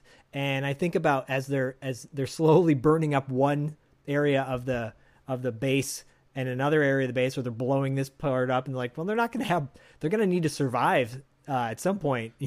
They can't trash the entire site. Yeah, well, until later when McCready says none of us are gonna survive this. Yeah, and I always, and I will get to that some later in the episode, but I do always love that when me too. I love the man on fire scenario where your main character kind of like, you know what I mean, like the payoff is that the main character is dead at the end. Yeah, but they still fought and did everything they could up until that point to do the right thing and to save the day. I like it when main characters save the day and then die at the end. I think that's really fucking cool. Is that a reference to the Denzel Washington movie? Yeah. Yeah. The best Punisher film ever made up until the Punisher TV show. So you want to know a fun fact about that movie really quick? Side note? Sure. That's actually a remake. Yes, yeah, it's a remake of his own damn movie from like a few years prior. Well, no, there's a Scott Glenn movie from 1987 called Man on Fire. Oh, but I know that he also remade it again, right? Because didn't Ridley Scott do the first one? Okay, so it wasn't with Denzel, but Ridley Scott made the first Man on Fire, and then he remade it with Denzel, right? Yeah, dude, it's crazy. Like that's crazy. Yeah. That's a weird thing. Anyways, sorry. And then we get a little shot of Mac sort of, checking the shredded clothes that Niles found. He's kind of like examining it, and he knows something's up. He's kind of aware of something shady happening. We see Windows and Bennings are now moving the body that they found from the Norwegian camp. They're moving that burnt up nasty husk of a body to it's not an outdoor shed, but it's like an extension of the building, but looks like a room that's not it's not like heated. Like you sort of need it's a room that's still a little bit cold. It seems like it's almost like an extended closet, but it's not quite a shed because it's attached to the building. So it's they like kind Mac's of move area, the body. Though. Isn't it Mac's area? No, that's not Max's shed. It's not. And when I was younger, I kind of thought that it was, but it's just like and it's not the tool shed either, where they put Blair. It's just a different room that's kind of like, I don't know, like an entrance room that has stuff for shelving or whatever. Yeah. But I got the sense that it was a little bit colder in that room, but not cold enough though to keep the thing from apparently unthawing. Yeah, apparently not. So Fuchs wants to talk to Mac outside, even, because Bennings is kind of like looking at him, giving him a little bit of a side eye, but Fuchs comes up to Mac and is like, I want to talk to you outside. Windows says they should burn the body, but I like what Bennings says. He's like, burn the find of the century? Like, yeah. Like Bennings is still thinking like a scientist. He says someone's going to win the Pulitzer for this. Yep. And again, this is, you're like, oh, as a viewer, you're like, oh no, the creature's still alive because you see it move or whatever, but you think like a scientist.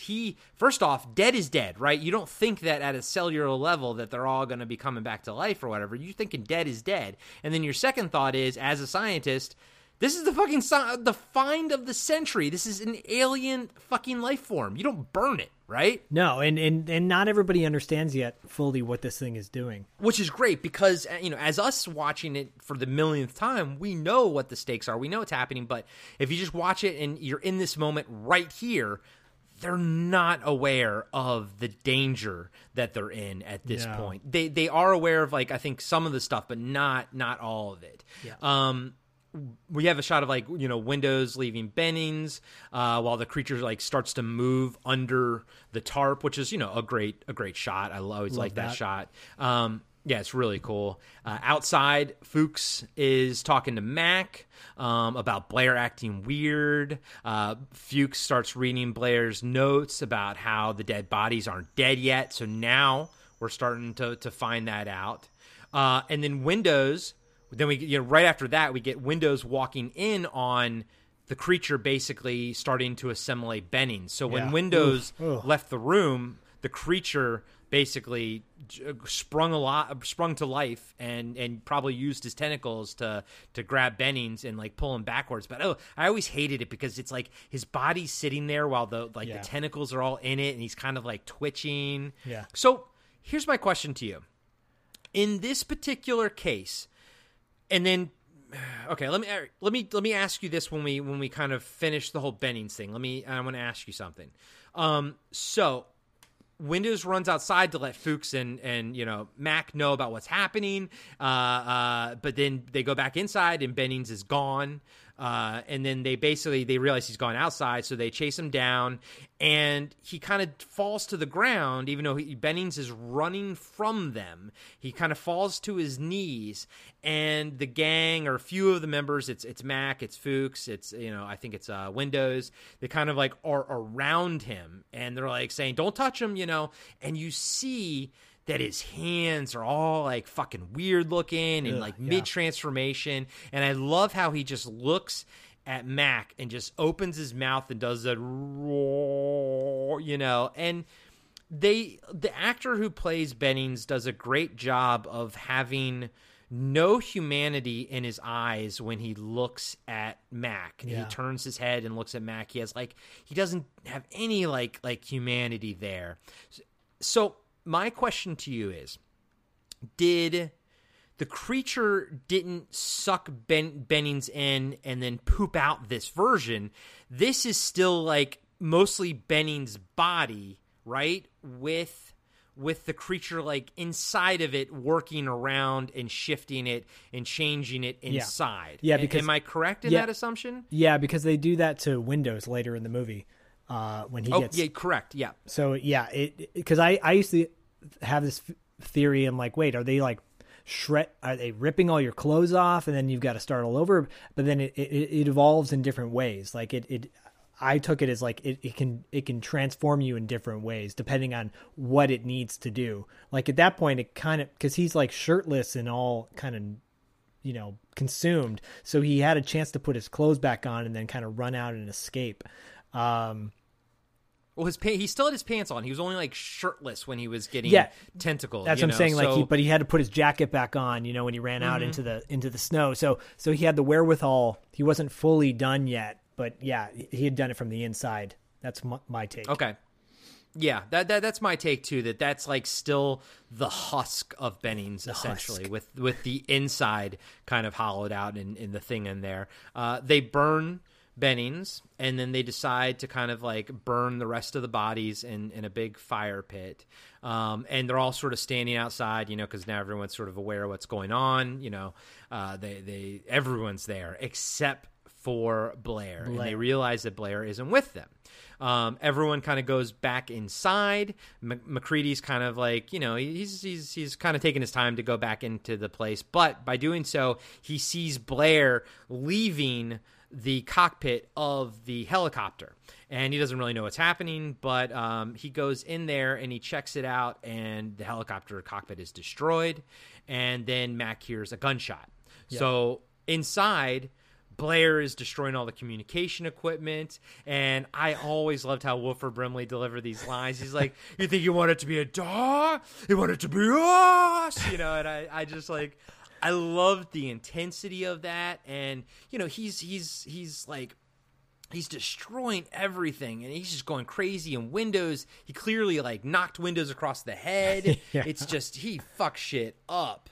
My wife thought his acting was kind of funny. Windows is, especially after all this, when Windows, he kind of like slumps back down, you know? Yeah, Fuchs and Windows have great moments, because right after they take down Blair and MacReady like beats the shit out of him, Fuchs goes, great hit, MacReady, and then he slumps back, and then you see Windows slump down too. It's a really funny moment, but that's classic Carpenter in my opinion. He's got such a great sense of timing when the humor fits properly, you know, all the little lines that lead up to this scene that are supposed to be funny are so intentional. It's so intentional, because, and that is like a textbook awesome filmmaking in my opinion. Well, I think the funniest part in this scene is when MacReady is punching Blair, and they have those fantastic that's sound terrible. Effects that are just like straight out of like Batman from the 60s. Like it's the most like, it's the most generic punching sound. Yeah. Like if you literally type into Google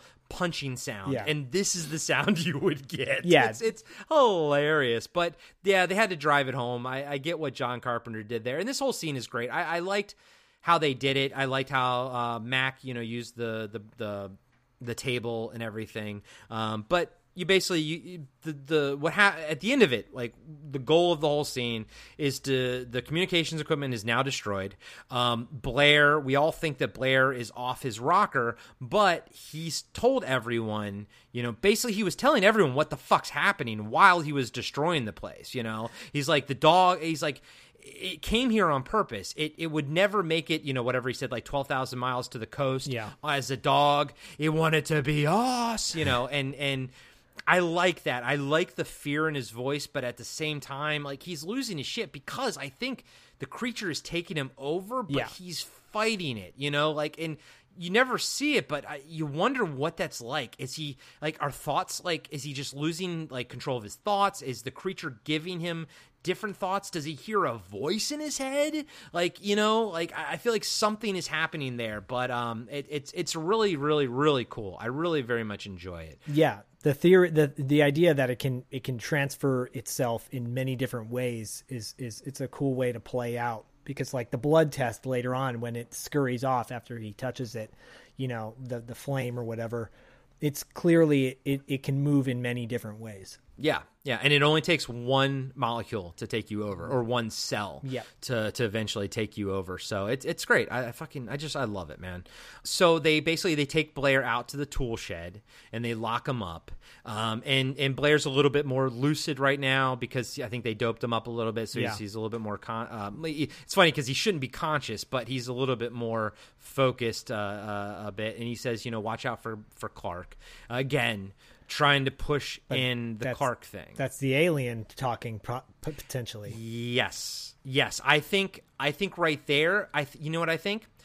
He's not. I don't think Blair's 100% the alien at this point. Yeah. But what I think happened is that they doped up the human version of Blair. Is now asleep and gone, and the alien version is now talking to them, saying, "Watch out for Clark," and thus creating a bit of subterfuge and a bit of like a little chaos. He's a little bit of the Joker, right? He just plants a little seed of chaos. That's right. There. That's right. And that's cool. And you know what? Me saying the whole thing about Blair being like the human side of Blair now gone because of the doped upness, I didn't come up with that until just this second. Like that, and that's what I love about talking about these movies with you, is like, if we hadn't been having this conversation, I never would have thought of that, because you said that's the alien Blair saying it, and I was like, oh shit, you're right, and this makes, and how would that track? And I don't know, I love it. I love having these conversations with you. We say it every time, but it's fun. We're giving each other hand movements, jerk off motions, yeah, handsies motions. You're right. Oh man. So outside, they're kind of like discussing, who would be infected. It's not everyone, but it's like it's like Mac and Copper and whatnot. And Fuchs, and Copper right? suggests, I think Fuchs is there.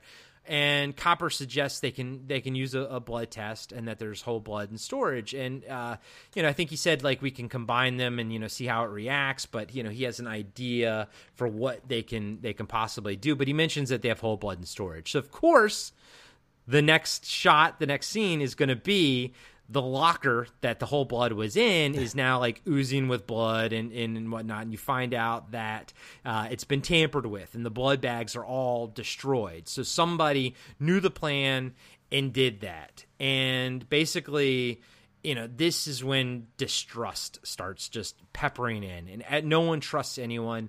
It's basically full on paranoia because they're talking to who had the key to it. Gary's the only one that has the key, but then Copper's the only one that would know to go into it. Yada, but basically, it's just no one trusts each other. So there's a theory about this because I was always for years I was like, how did they get into the blood, right?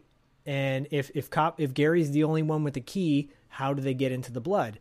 And so I read this online as well, and I'm like, it backed up my thought because the thing can manipulate and move its body in many different ways with like tentacles and whatnot, and it worked its way up inside the seal because the blood.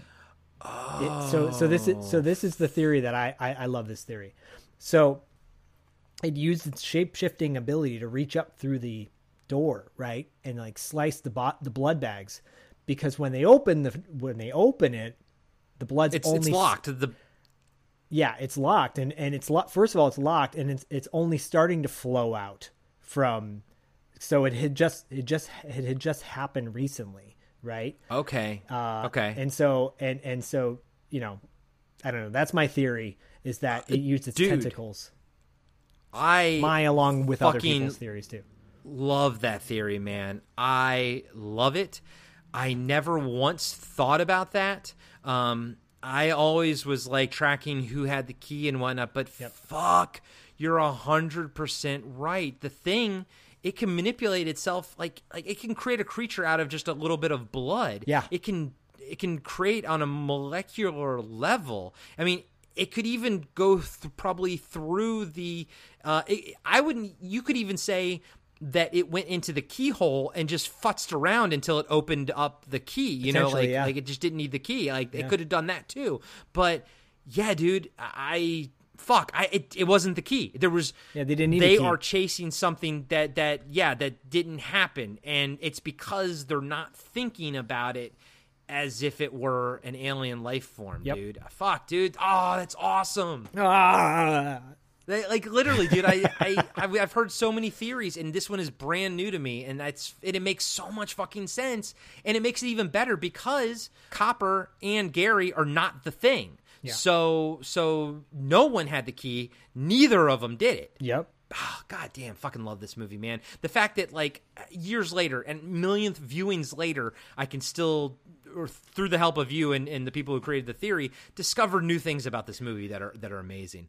Yeah, I was just gonna say I love that there's so much fandom behind this, and so many people with similar thoughts and have dug deep to ask the director questions, like why did this happen? And there's a scene coming up that I never knew about until I did a little bit of research about it. I'm like, oh, that's fucking awesome. But we'll get to that in in a minute. That's awesome. I'm excited to hear about it.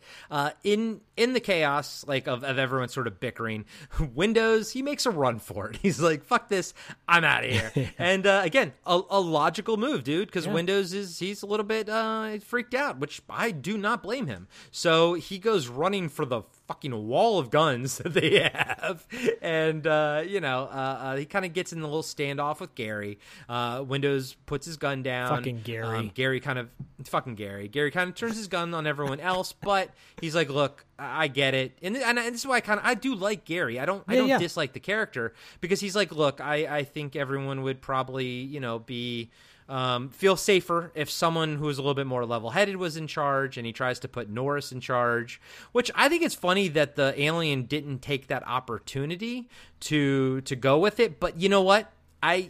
Saying that out loud, the alien is probably smart enough to know that would have been too much profile. Yeah. Like, he needs to work in secret. And also it's sort of like an opposite red herring to tell you that Norris is normal, because you would be like, oh, if it is the alien, he would want to be in charge so he could do stuff. But it's like a weird opposite red herring, you know? And so right now you're trying to track Clark as the alien, but Norris you think is human. Yeah, and so two things. One, I think as a viewer, this is when I first thought that Norris was the first one to get turned. Like, oh, he's the alien, and he was the first one to get turned. That was my theory early on, not Palmer. Okay. Because also I was like, Norris is so, like, do we even discuss what his role was as far as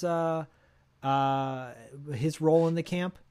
Yeah, because he's not a doctor. I'm thinking he's just a scientist. Okay. And my question to you is, because I always tracked it as that Norris. So, all right, when he feigns the heart attack later, and not when he has the heart attack, but when he has that pain in his chest, no one is around him to see that. So I'm wondering to you, is that when Norris could start feeling the infection take over? Because when he was faking the heart, like when he kind of grabbed his chest when he's looking out the window, we should probably just talk about it when we get to that point. Okay. I'll bring it up. I'll bring it up when we get there. Okay. I was gonna say too that Clark, and Clark's like, I'll be in charge or whatever, and he wants to take over. Apparently in the Richard Mazur and Keith David discussed, because they were like the two biggest dudes in the camp, that they would kind of always be at odds with each other, because they were just like these big, sizable dudes. Physically, big dudes. Yeah, and then they kind of had tension. That they created a backstory for themselves, that they had tension with themselves, which I think is awesome. That's really cool. Yeah. I love that. Again, they're really setting up Clark wants to be in charge, and that's what you think that the creature would want. So thus pushing forward that Clark is infected and Norris is not, when it's actually 100% reversed. Yep. We go outside, and the gang is again burning the bags of blood, which I thought was smart. I kind of wouldn't have, if in me being in that situation, I would not have thought to do that. So they burned the blood, thinking that it was infected, or rightfully so. And this is my absolute favorite scene in the movie, because it just freaks me out so much. And when Mac looks at them and he talks about the fact that he's like, I know I'm human, and if you all were the creature, you would just bum rush me. So that means some of you are human too. But it freaks me out because there are the thing is in that crowd. It is there, and it's actually, right now we can assume that it's two people. It's Palmer and Norris. Yeah. But how fucking freaky is that? Just the idea that literally the person standing next to you is an alien life form mimicking everything, and like we said earlier, just mimicking even personality, mimicking thought. It's all a mimic. Yeah. There's no real communication there. It's all just a mimic, and it just freaks me out, man. Just the idea, and they're all wearing masks too, because it's cold outside, right? It's a perfect design choice based on the world that these characters inhabit, but the fact that they are all wearing face masks and goggles because it's cold out, that just, you can't see their faces, you can't see their reactions really. it is just masterfully done, and truly my favorite scene in the movie, just my favorite moment in the movie. And it's not even that exciting. It's what it represents. It's a moment that just takes my brain into just some dark, scary places, and it's a weird, normal moment. Yeah, right? I love it. I love that. Yeah, I love that scene. Yeah, it's really fucking cool. Hey everybody, it's your old pal Corey here. I just wanted to take a quick second away from all the gore and gruesomeness that's happening in the Antarctic right now, and just want to give a quick shout out to all of our Patreon members, without whom this podcast would not be happening. We appreciate all the love and support you guys have given us so far, and if you haven't checked it out yet, please swing on by our Patreon page. It's patreon.com/podcastingafterdark. We have 2 extra shows there. One is called Wrap Up After Dark. It's a monthly show where Zach and I kind of do a freestyle, free-form conversation, if you will. The other one, the meat of the potatoes, as it were. Is that right? The meat of the potatoes? More like the meat in the potatoes of the Patreon page is Interviews After Dark, which is a interview show, as you can probably tell from the name. And so far, we have talked to Tom Matthews of Return of the Living Dead fame. He played Freddy in the first one, and he was also in the second one, too, as you guys know. We talked to Stephen Jeffries, who played Evil Ed in Fright Night.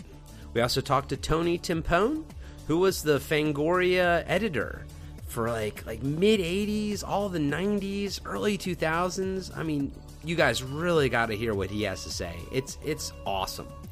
And, of course, Diane Franklin, which we released on the free feed as an example of, the Interviews After Dark. So I just wanted to let you guys know about that. And not only do you get those shows every month, we try to do at least one of each every month. You also get ad-free versions of each regular episode. So you won't hear this ad, for example, or the next one. So, if ads aren't your thing, there you go. All proceeds go towards helping the show grow, and we're trying to get to some conventions next year and be more of a presence outside of, just your earbuds, and actually start meeting you guys face to face. So hopefully we'll be able to do that this year, and we appreciate, like I said, we appreciate all the love and support you guys have given us so far, and thank you so much, and we hope you have a wonderful 2020. Man, you know what sucks about living in the Antarctic? Oh no, it's not the cold, and it's not fighting off a shape-shifting monster. You know what really, really sucks about living in the Antarctic? No Casper mattresses. I mean, come on, how are you supposed to get a good night's sleep? Now I know what you're thinking. Not another Casper ad. We all have heard these before. Yes, you're right. It is another Casper ad, and I don't know what to tell you about that. But I will say this. Personally, me, Corey, from my mouth to your ears, my wife and I sleep on a Casper bed. That is not bullshit. We have a Casper bed. I love it, honestly, truthfully. I do. Not gonna lie. I just bought a mattress for my spare bedroom here for my mom. She came and visited. It's not a Casper mattress. I laid on it. It's not as good. I'm sorry, Mom. That's my fault. I should have bought a Casper mattress. But I can tell you, honestly, that I do get a good night's sleep on my Casper mattress. And if you all have been, on the fence about getting one, well, consider this a recommendation. And if you're really leaning towards possibly getting one, well, why don't you follow the link in our show notes?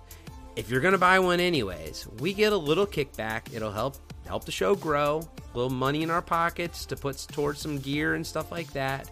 And, I think it'll go towards a good cause. You'll get a good night's sleep. We'll get a little bit of something, and you'll get 10% off. What more do you want? 10% off, and you're going to help a good cause. Us. Corey, Zach, your boys. What you know about that? So we can bring you more awesome content like this. Anyways, back to the thing.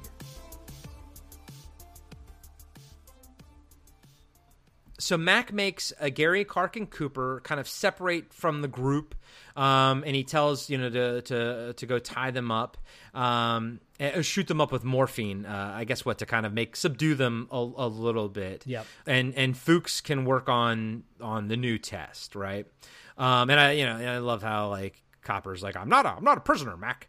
And and I always like Copper's the guy who plays Copper. He seems like he's probably the oldest actor in the group. Yeah. And his style is like that old style of acting, like, what do you say here, kid? And I find that interesting because I feel like John Carpenter used an older actor and he allowed him to kind of still do his deliver his lines a little bit older actory, but it gives us this classic feel to it for some reason. I don't know, but I like the way Copper always kind of, I'm not a prisoner here, Mac. I kind of liked it. I don't know why. We have a scene where Mac is making the recording about how everyone's tired and no one trusts anyone, and I think that's just fucking great. I love that. Yeah, and then Mac and Fuchs have a scene where they're talking. I have something to say about this scene when after you describe it. Yeah. Okay, cool. So now we have Now we have Mac and Fuchs kind of talking and sort of, I think it's Fuchs's lab or Fuchs's area. Yeah. And Fuchs is saying everyone should prepare their own meal and whatnot. Everyone should take precautions, right? Yeah. And when do you want to cut in? Do you want me to finish the whole thing out with the power going out and everything? So right when Mac goes to Fuchs, right, and goes into his office or whatever, Fuchs goes to grab this jar, and according to the actor, that's supposed to be acid that he would use on himself if he was going to get infected by the thing. That's awesome, which also makes perfect sense that he burned himself later. Yep. Fuchs was instantly prepared to fucking off himself before turning into the thing. Again, it's awesome because he's a scientist. He's looking at it just from a straight. He knows the stakes at this point, right? He knows what's at stake. He sees the bigger picture. And to Fuchs, there's no question. If I'm going to get infected, I'm going to kill myself because, and he probably doesn't believe in an afterlife because he's a scientist. So he's looking at it just pure logically. If I get infected, I'm if I kill myself, I'm one less thing that the rest of the team has to worry about if I'm infected. Again, every character they stick to what they would do if they were real, right? Yep.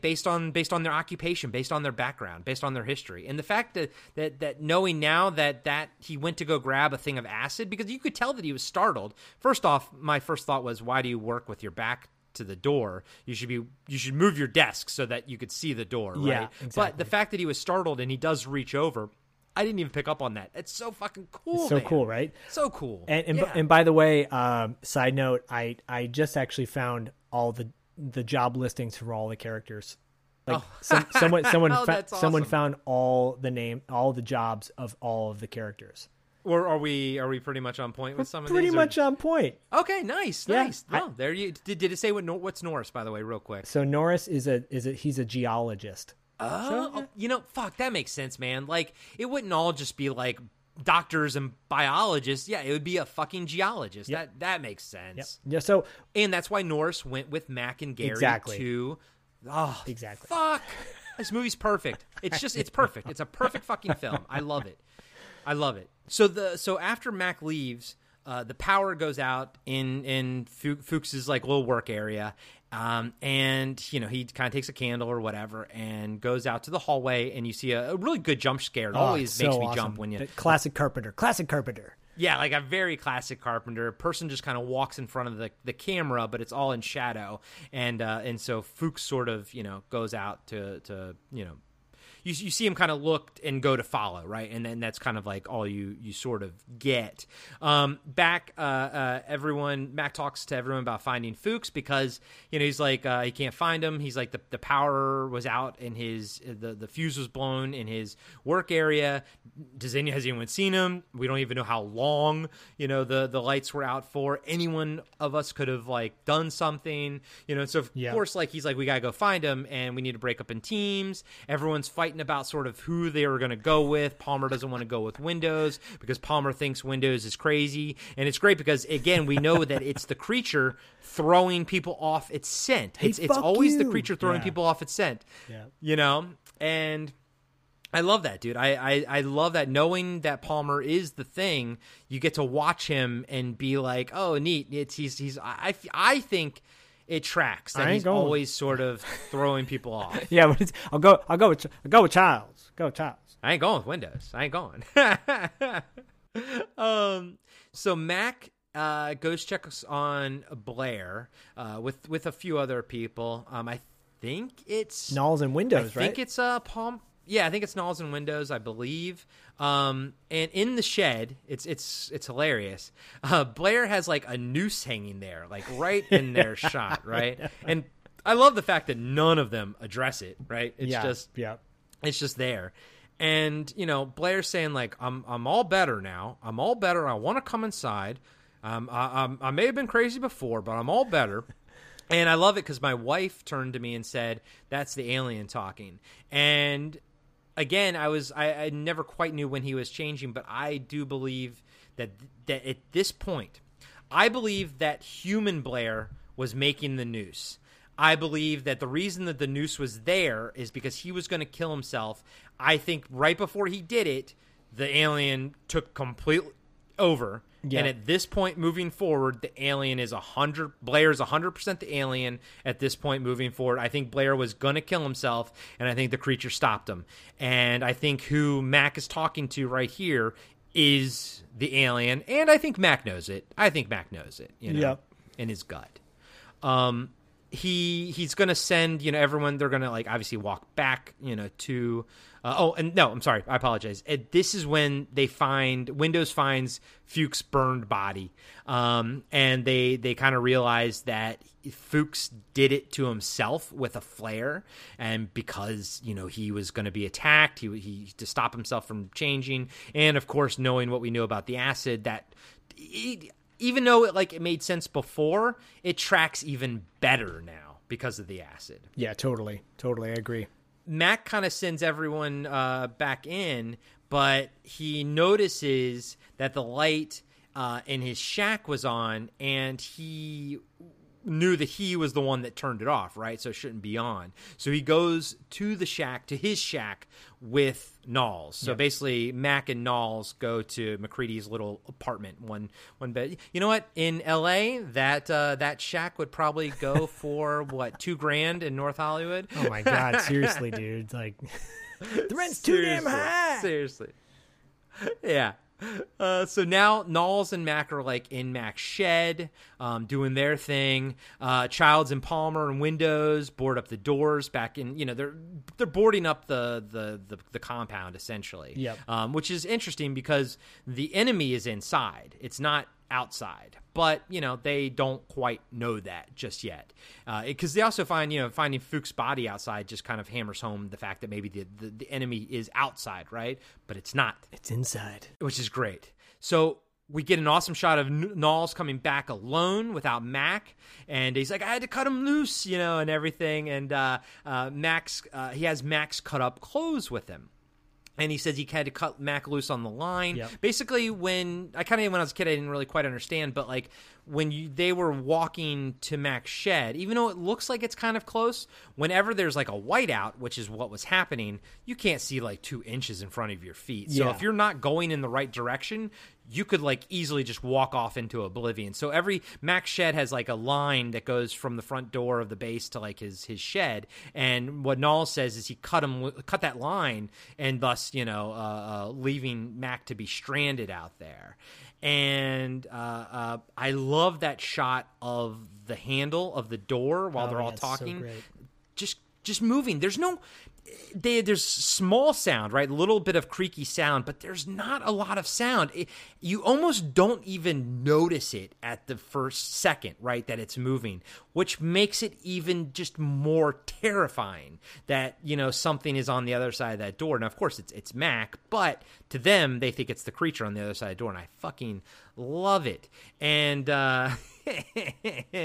Windows. And what if you're wrong about him? What if we're wrong about him? It's such a I love it. And I love how Palmer, knowing that he's the alien, Palmer says, open the door, let's kill him, right? Yep. Palmer, because that would just solidify if they open the door and they just flamethrowed Mac. Alien Palmer's like, that would have just, that's another just one opponent down, right? Like, I've just solidified myself because now everyone thinks that's the creature. I love it how Palmer is the one that suggested it. That's what I loved, basically. Yeah, there's this theory too that like, when did Palmer turn, right? When did and he's smoking the J with Childs, and now Childs gives Palmer the J. And that he could have and so when people are like, "Oh, Childs has the thing in him," but then later on, that kind of gets debunked because of the blood test. But that's good point there, because was the dog shot, the shot of the dog and the person's shadow, that was before Palmer and Childs were sharing the joint. Yeah. So I personally thought that was Palmer getting attacked. Yeah. Now, we could say that at that point, maybe he wasn't fully consumed, right? Yep. So maybe like every molecule or maybe every cell in his body was not saturated, when he was sharing that joint with Childs. Yep. And I'm going to go one step further and maybe say that smoking the joint, maybe it even dulled the thing's senses. The thing, all right, this may sound stupid, but the thing is still a biological entity. It's still biology. So in theory, you could get it drunk. You could, any kind of chemical effects could happen to it. So what if the weed, the cannabis, kind of like slowed down its thought process? And it doesn't know what weed is. So it's like, what the fuck is happening? And just maybe for a second, it just slowed shit down and it didn't infect Childs. I like that. I'm going with that theory. I'm going with that theory. Yeah. Sure. Guys and gals out there in the Twitterverse, and let us know what you think about these theories. Weed wins. Weed always wins. So basically Mac goes around to another entrance, and he comes in that room that they were trying to put the body in, where Bennings kind of got attacked, and it's kind of like a storage sheddy type of thing. But he comes in through that room, but he's holding a stick of dynamite, right? And so like right when Childs opens the door with the flamethrower, he's like, he's like, do it, he's like, burn me, Childs, burn me. Yeah. And I'll blow up. You know what I mean? Yep. He was kind of channeling old Harrison Ford right there. But Norris and Windows kind of, I'm saying it's Norris and Knowles kind of sneak up and surprise Mac, but Mac kind of knocks them off of him. But this causes Norris to have his heart attack. And the scene, we've already missed the scene where Norris was feigning the heart attack, and it was when Knowles was coming back without MacReady. Yeah. Norris, so I just want to say, Norris yells out to everyone. When he feigns his heart attack right there, no one is around. He's in that room by himself looking out the window. I personally think that was the moment that the creature basically took over him. Yep. Like, he thinks it's a heart attack, and in that second, I want to say in that second, he dies. Yep. And when he kind of looks back up, he's the fucking thing. That's my theory. That's just my theory, and maybe it's not in that exact moment, but I do find it interesting that he feigns, and him feigning the heart attack is obviously for the audience's benefit. Yeah. But so far everything is tracked how it would happen in the real world, meaning they don't do a lot of things in this movie that are audience specific. No. You know what I mean? They do things that are specific to the world. So I think there was a reason for that. I think that was the creature kind of like taking hold, basically. Yeah, and Norris's body was weak, and that's why. Yeah. Yeah. That's my theory, at least. I agree. So, okay, yeah. So now Norris has or feigns an actual heart attack. Everyone brings Norris into the doctor's office, and Copper starts doing CPR on Norris. And but but of course, like, everyone still has their eyes on MacReady. You know, he's still standing there with his flamethrower and the stick of dynamite and everything, and you know, whatever. But the best scene, the most shocking scene in the entire fucking movie right now. Copper is trying to do the defibrillator on Norris, and it's great because the first defibrillation goes through, like, meaning he does it right, like that's what sells it. Because it's the second one. It's the second one when he goes to charge, the thing opens up in his hands because he's already in that motion of pushing downward. And it's great because he just misses. Essentially, he misses where he's supposed to go, and his hands are just in that maw, and it bites his fucking hands off. I just think it's fantastic.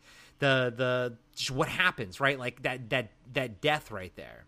It's just like when the chest opens up and the teeth are in there and rips his arms off and the entrails are just hanging and dangling and he's screaming his head off and just everyone's look of horror. It's so brutal, dude. Pure horror. I mean, it's amazing, and the special effects are just unbelievable. Yeah, I mean, it makes sense. And like the thing kind of like. And then, like, Norris's head comes out of the middle of the creature. That's what's so fucking awesome. Like I just, you know, it didn't have to be Norris's face, but it was, and it's really so fucking good. Cool. And you think about 1982, how the special effects did not look that great back then compared. This is like some Total Recall head replacement shit. Like, this looks so authentic. It looks and so when his head detaches from the body, and I remember I think the set caught on fire legitimately at one point when this happened, and just the way there's like that little balloon that comes out and pops like that green pus or whatever. It's so gross. It's so gross. It's so disgusting, disgusting. And the head just sitting there with the tongue sticks out and lashes out. And the way he was able to get the tongue to like whip out and grab the chair or the desk and pull himself under, it's so amazingly grotesque, but it's also fascinating. You're like, yeah. This is the movie that got me interested in special effects. Essentially, yeah, dude. And you know, I love Palmer's reaction when the head is kind of like walking away, and he's like, "You got to be fucking kidding me!" And it's great that Palmer says it, you know, and because he's at this point, like, he knows that the Norris thing has been compromised, so he should just double down on being human, you know. And so they burn the head on the ground, and they basically burn all of the Norris you know, creature thing, and then it cuts to Mac and the team are in the rec room. They're all kind of like, it's just all paranoid chaos at this point. At one point we saw Clark grab a scalpel from the medical area. I can't remember what scene it was. I believe it was when Blair was going crazy. It was way further ago, but Clark grabbed a scalpel. So, you know, he has a weapon. He's not afraid to use it. And he kind of like starts creeping up on MacReady. Yeah. Because they're all still like, you know, distrustful of MacReady. They all still think MacReady's, the creature and everything. Yep. And as he's creeping up on MacReady's got Gary's gun. He's pointed at Childs, but he kind of really quickly, like, totally reactionary when Clark lunges at him and pop. Bam! Right in the fucking forehead. So great. Such a great shot where he just nails him headshot. Yeah. Dude. Yeah, dude. So I mean, he's dead before he hits the fucking ground, man. And they don't even have the decency to close his eyes either, which I love it when he's tied up on the pool table. So they basically tie up Palmer, Gary, Childs, and Knowles all get tied up to chairs and whatnot. They tie Gary's lifeless body that's just staring at them. It's such a great shot. Yeah. And Copper. Copper's he's dead from his hands getting ripped off from the massive trauma from that. But it's interesting that he doesn't get infected, though, even though he was touching, you know, the creature. So I guess the creature was just like, just dispatch that guy. We're not even going to attempt to take him over. Just get rid of him, essentially. Yeah, that's what I'm thinking. Yeah. So Mac, he's standing there with basically a flamethrower. He's got sticks of dynamite on him. He means business. Windows is the only one that's not, tied up, and he's the one that's sort of doing all the tying up, and also he's the one that has to take blood from everybody in a scene that I still to this day cannot watch. My wife saw me look away. I can, just like we were talking earlier, I did not even notice the wart on Windows' hands because I can't watch this at all.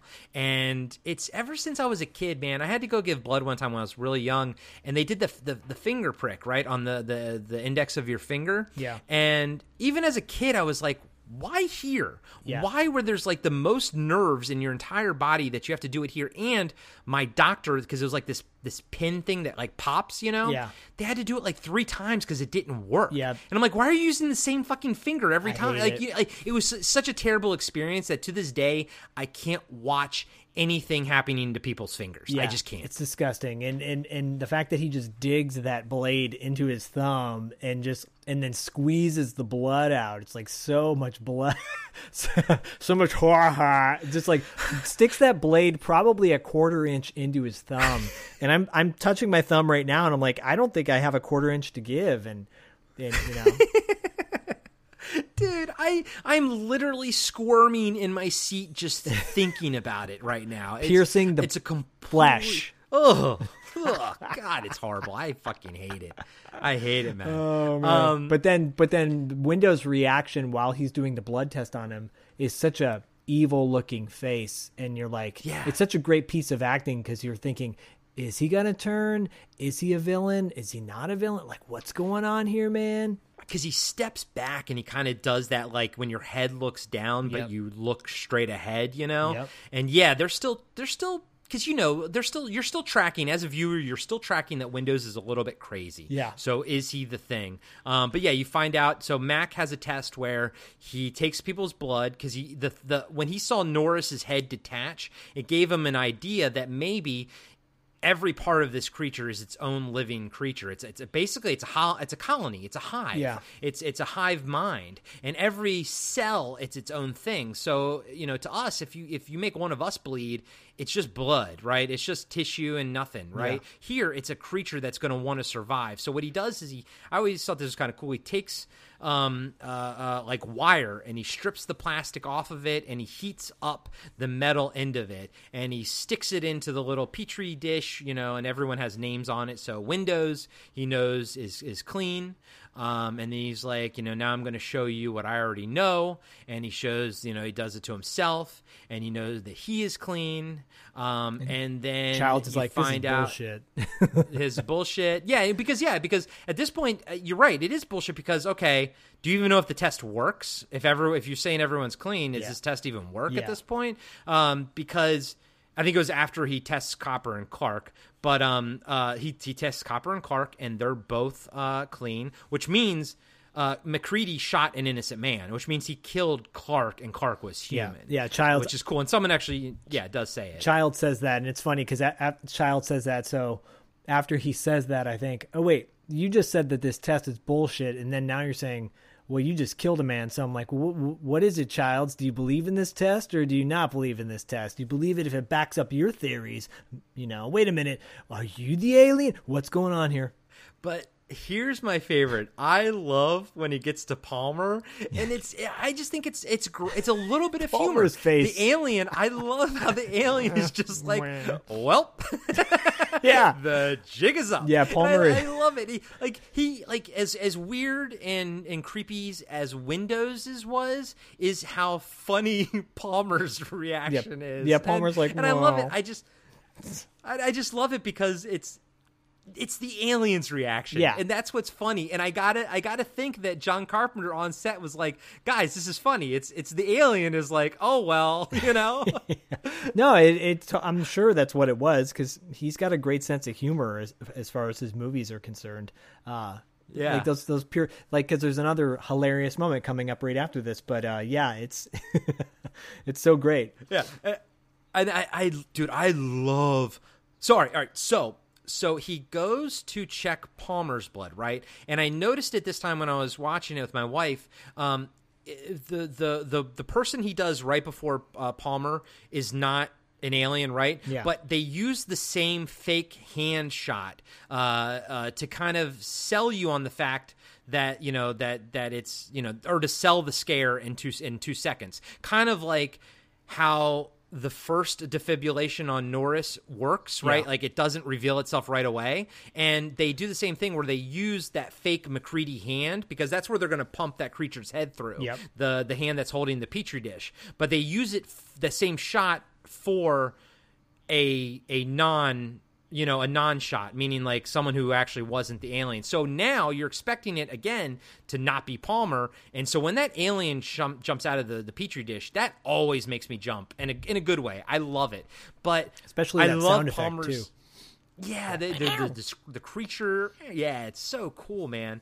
And I love Palmer's transformation. His head just starts wigging out and everything. His eyeballs, he starts doing the whole, craziness. Oh, and he like shoots up to the ceiling. I always thought that was a really cool effect where he essentially jumps to the ceiling, but then he stays there.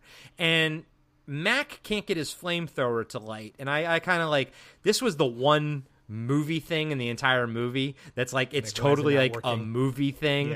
Like you can't get the car to start when someone's chasing you. It was just like a total movie thing. But Windows, so he's like, Windows is the only other person with the flamethrower, so Windows has got to take out Palmer. Palmer sort of lands right in front of Windows, and his head just opens up and grabs Windows' head and just starts flinging Windows around by his head. Yeah. So, like, if Windows is even living or surviving, his neck has got to be broken. His feet are, like, breaking, lamps, and everyone's screaming. It's wonderful chaos. It's amazing, awesome chaos, right? Yep.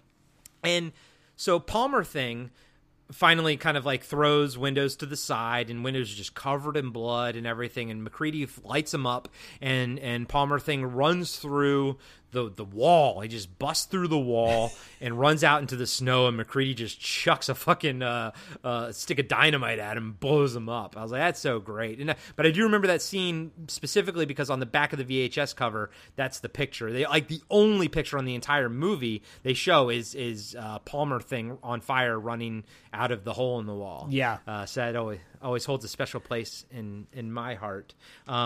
MacReady comes back in, and everyone's screaming about Windows because Windows is now starting to change. And I love that weird guttural growl thing that he does, and it's just it's cool because it's just not human. Yeah. I love it. I love the juxtaposition of these weird sounds, not coming out of a human face, but it's not a human sound. It's great. And so of course MacReady lights him up, and all we're left with is Gary, Childs, and Knowles. Yep. Right? Yep. Yeah. Yeah. And they're sitting there on this couch with a giant hole in the rec room. It's probably freezing. It's cold as hell. And they're going back to the test again. Yeah. Well, now you know it works, so might as well finish it. And I love how when he finishes, it's there's some comedy in the editing. Oh yeah, because totally. there'll be an establishing shot of the three, and then all of a sudden Knowles is standing next to him, and then all of a sudden Childs is there. It's like they do a little bit of humorous editing, but I love how Childs fucking just freaks out when they find out, and then I love even more Gary's reaction. Yeah, I was gonna say Knowles first. Like when he gets the flamethrower, he's like, yeah, now I'm in charge, motherfuckers. Like y'all ain't gonna tie me up again, Yeah, and then nope. And then Childs is like, hey, get me out of here, get me out of here, get me out of here. Yeah. It's like, well, you're a little bit excited right now, buddy. And then Gary looks very, Gary's like kind of wah. I love Gary because Gary keeps it in. He's like, I know you gentlemen have been through a lot, but if you don't mind, I don't want to spend the entire season tied to this fucking chair. And I just loved it. Just loved it. Yeah, it's classic. I don't know why, man. I don't know why. No, because it's funny, man. It's like it's an intentionally funny scene too, I think. Yeah. Oh man. So Mac and the team, now everyone's clean. They go to test Blair, but they leave Childs behind to kind of, guard the base. And they find in the shed that Blair isn't there. But I have to interrupt you for 1 second. So yes, they never intentionally say, Childs, you stay behind and guard the base. Like, it's never explicit, I don't think, right? Because I wrote that down. I'm like, you would think at this point, well, I guess they're maybe assuming no one else is in the base. Yeah. So I feel like there was dialogue saying, like, telling him to. It didn't track to me as weird. It tracked to me like, okay, that makes sense. Leave somebody behind. Was it Childs' idea, or did someone like tell him to do it? I don't think it's ever. I'm addressed. Pretty certain it's never addressed. And on one hand, Okay. It makes sense because they're thinking, okay, no, everyone is dead, so they've got nothing to worry about. On the other hand, I'm thinking I would want everyone to stay together and not take their eyes off anybody at that point. But it is what it is. Yeah. And even my wife said when they were earlier going out looking for Fuchs, she was like, they should be in parties of 3, not 2. Yeah. And I was like, you're right. That's smart. You're smarter than me. I wouldn't have thought of that. Because, if it's 3, you have a better chance that if one person, you're not going to get taken over. Exactly. So it's really cool because they find out that Blair has been digging a little tunnel underneath and creating a little. So great. I know, it's so cool, dude. Creating a little UFO for himself. And I love how it doesn't have to be a full-size UFO because he just has to take his arm off and put it in there, right? It doesn't have to be all of Blair. Nope. It's just, it can be anybody or any piece of him can go in there. It can be a fucking microscopic, right? And that's what I love about it. That's what's really fucking cool. And what I love about it, too, is the fact that like they explain, these are like the helicopter parts, then that's when I went back to thinking, he must have been in there for a really long time because a lot of time must have passed since all of this has happened because the tunnel is extensive and the supplies are there's yes, But I would say then, and go back to your tentacle theory, you're also thinking about a man with 2 arms digging out a hole. It can create a creature with 100 arms and dig that hole in like 10 minutes. True. You know what I mean? That's true. But I'm with you. I love the fact that they explain that it was using parts from the helicopter and how he was like scavenging it. And then real quick, it does bear the fact that there is intelligence to this thing if it knows how to do this, or it just assimilated a species that had this technology and knowledge and it's just drawing on that. It's so fucking awesome. So awesome. So they find all that. But Knowles is the one that's kind of like, so they're kind of like setting some dynamite and yada, yada, yada, because they got to blow it up. But Knowles is kind of watching the door, and he sees Childs leave the building, and then like 2 seconds later, like all the sort of the power goes out, right? Yeah. So Mac realizes that the creature is trying to freeze itself. He's like, it knows it can't like get out of here. It knows it's stuck, and I'm just going to freeze because it will survive, but we won't. And that's what's genius about it. So they blow up the shed in the makeshift UFO. Then they so they decide to like destroy the place, basically. Like, fuck it, we're not going to give it the chance. And this is when, I don't remember exactly where, but I think this is when Mac is like, well, none of us are leaving here alive. Well, that's just what's going to happen. They determined that, I think, when they realize the generator is gone. When he's like, okay. They go into the, into the. We'll get to that in a second. Okay. So they send like a little caterpillar thing into like the building, and then they kind of light it up, and they basically just start destroying the building, throwing stuff into Molotov cocktails into rooms and things, just generally just blowing it up. Yeah. And then they go down into the generator room, and at this point it's Mac, Knowles, and Gary, and I love how Gary's like, the generator's gone, and Mac's like, what do you mean? He's like, it's gone. Well, yeah, Mac. Like, I love that. I just liked his delivery. Can we repair it? And he's like, it's gone. Yeah, it's gone. I just liked it. I love every actor in this movie. Yeah, I love every single one of them. I love how they portrayed all of their characters, and I love Gary. I thought Gary was fucking awesome. I love every character in this movie. But by the way, Lee Van Cleef at one point was considered for the part of Gary. Can you imagine Lee Van Cleef? I think that would have been a bad choice. I agree, honestly. and I guess Donald Pleasance was originally so it was like a typical Carpenter thing. Donald Pleasance was considered for the role of Blair, but he couldn't do it. So it's kind of like you think about all these perfect storms that all come together at the right moment. Like every single you can't envision any other actor playing. No. The guy who plays Palmer was originally supposed to play Windows. And so he's like, no, okay. Or vice versa, maybe. But anyways, like the idea is like, you can't imagine these guys anywhere else. And the guy who plays Gary is so great. And yeah. I just love them all. I love Yeah, everyone in this movie, and I think they do a fantastic fucking job. So they decide to start basically planting dynamite around the place. And this is the one thing that I thought was dumb. And even my wife mentioned it. She's like, why don't you guys just stay together, right? Yeah, Instead of doing the agreed. whole split up thing. But I will say that Gary has the best death. So he's goes around the corner, to because they're in the basement. This basement looks like it's huge. It kind of encompasses underneath the entire outpost. Yep. But basically Blair walks up on Gary and sticks his hand into his mouth. And I always loved how you could see his fingers were going under the skin. Yeah. And Gary's just like, because that Blair thing is just feeding the stuff down Gary's throat, essentially, feeding itself down Gary's throat. And then Knowles sees that shot of Blair taking Gary away, but his whole hand is now encompassed Gary's face, and he's dragging Gary away by his face, but you can't see Gary's face because it's basically an extension of Blair's hand. And it's so cool because I didn't pick up on some of that stuff until I was older, and honestly until we had better quality DVDs and stuff. There's so many little special effects moments in this movie that sort of take place unceremoniously, and that's what makes them fun. Yeah. Because the camera does not zoom in on Gary's face being carried away, so it's great. But Knowles is an idiot. He follows Gary and Blair, and you don't see him die.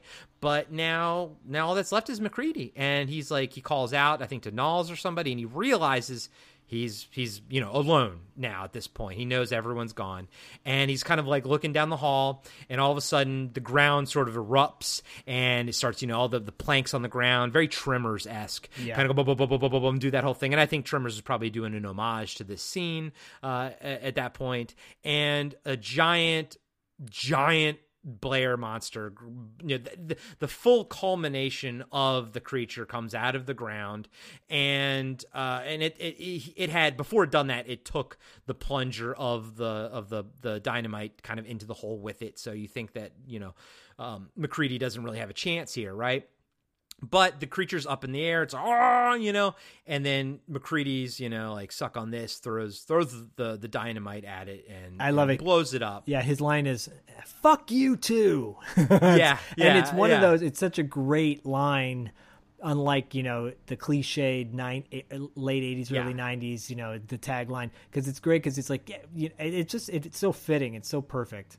And fuck you too. Yeah, I love it, man. I love it. And I know that right, correct me if I'm wrong, but I think John Carpenter wasn't in love with the ending. I don't think that the giant Blair creature turned out the way that they exactly wanted it to. And I thought I read that he felt it was a little bit underwhelming, but what you said about the actors earlier, honestly, man, I can't picture a better ending. No. I don't need a big battle of MacReady, tentacles going around his feet, him cutting them off. I don't need all that.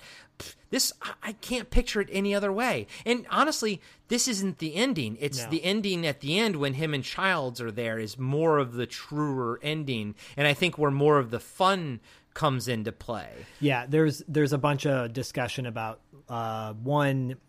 There was more stop motion in it, and it's a deleted scene, I think, on the Blu-ray of the Blair monster, very stop motion heavy, and Carpenter didn't like it, so he cut it from the film.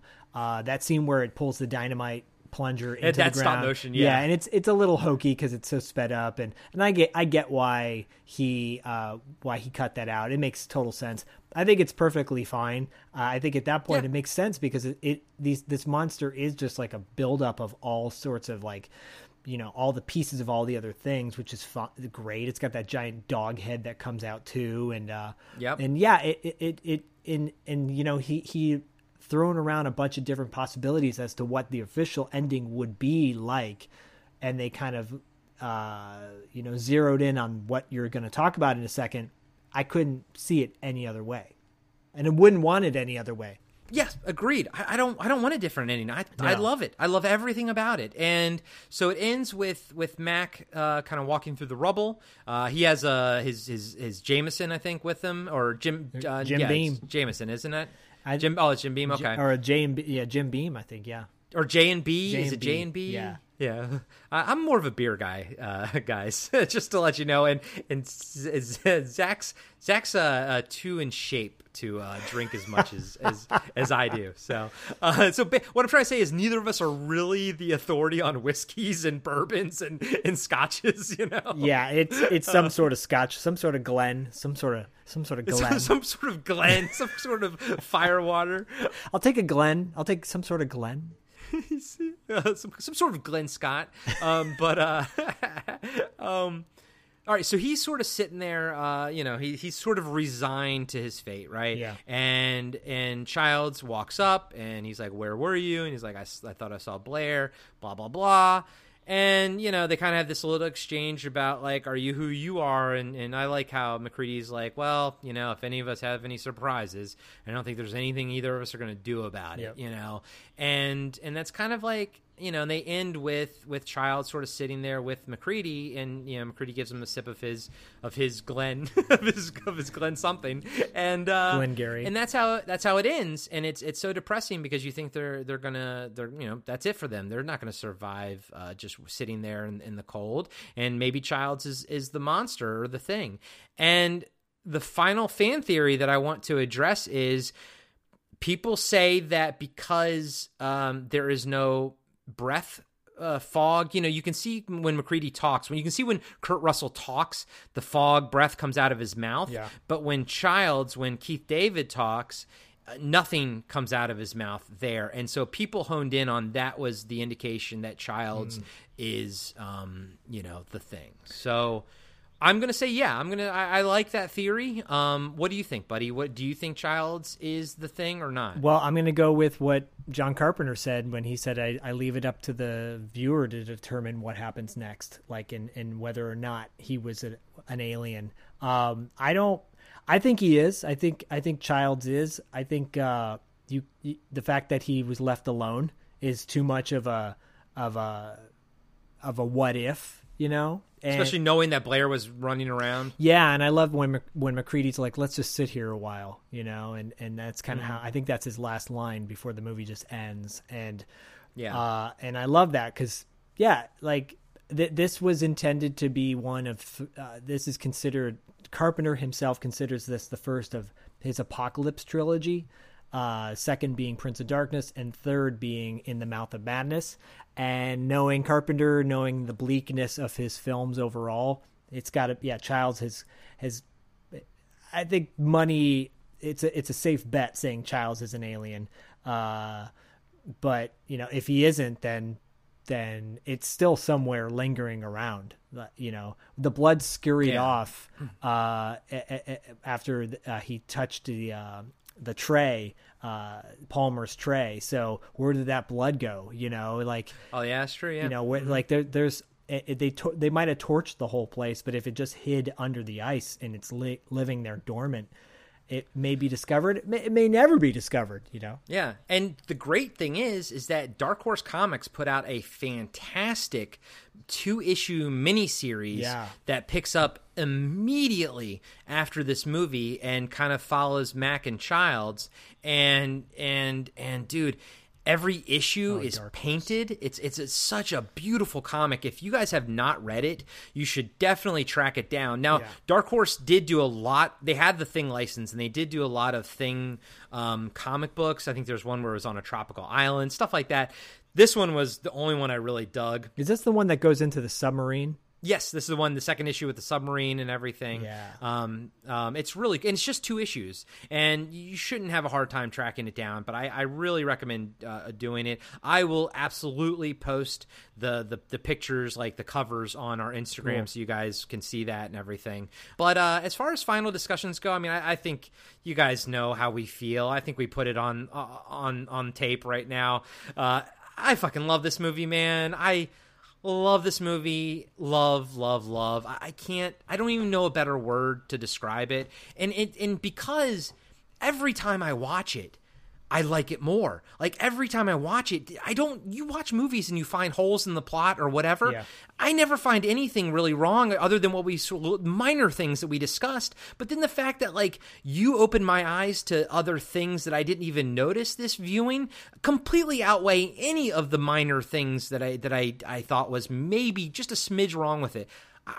It's almost a perfect fucking movie, in my opinion. Yeah, I mean, it's not. I don't think there's a definition ever of a flawless film, because you can nitpick everything, but the things that you could nitpick from this never take away from the overall base of how great this film is. It is a classic. It is, dare I say, the greatest science fiction, Earth-based science fiction classic of all time. Thank you. Yes. Thank you. As someone who loves the Alien franchise, I was about to take umbrage.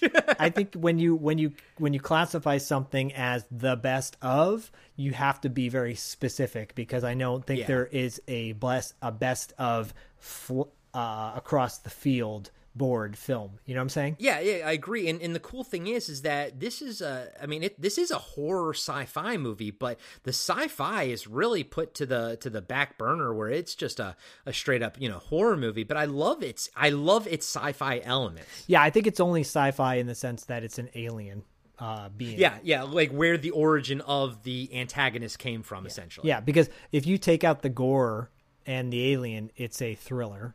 It's a mystery, it's classic Agatha Christie, 10 Little Indians, or whatever that film is or book is that she wrote. It's like the classic strangers, there's 10 people on a train. One of them is the killer. You don't know who it is until it's that kind of idea, right? And it's a classic film. It's a classic storytelling element. But it's just done so magically here, and everybody brings their A game. And Carpenter, like the fact that Carpenter didn't score this film, it's an Ennio Morricone. It doesn't. There's many times though where I feel like, oh, that sounds like Carpenter. Yes, I honestly, I always assumed that John Carpenter scored this, because I'm not a big music guy, so I never track that, right? But to me, it sounds like a Carpenter film, so I was actually a little surprised on this viewing when I saw that it was not John Carpenter who did the music for it. So I was like, oh, okay, but it felt John Carpenter-y. Yeah, I love how, like, you go back to 1982 around that time, and everyone was shitting on this movie left and right, and you're like, wow, where did that come from? Because I don't look at any of this and go, oh, that's lame, or oh, that, I don't get it at all. And I know the actors at the time, like a lot of people involved in this movie, were not a fan of the amount of gore and horror elements to it, but look, it turned out to be, it's one of the many signatures this movie has. Yeah, it holds up left and right. I'd say instead of watching the 2011 prequel, I would watch a YouTube playthrough of the PlayStation 2 game, because there's some fun little Easter eggs, which I won't reveal if you're not familiar with it. But go check it out, because it actually, it's really good. It's a nice companion piece to the movie. And I want to put this out there, sort of to crowdsource to our fans.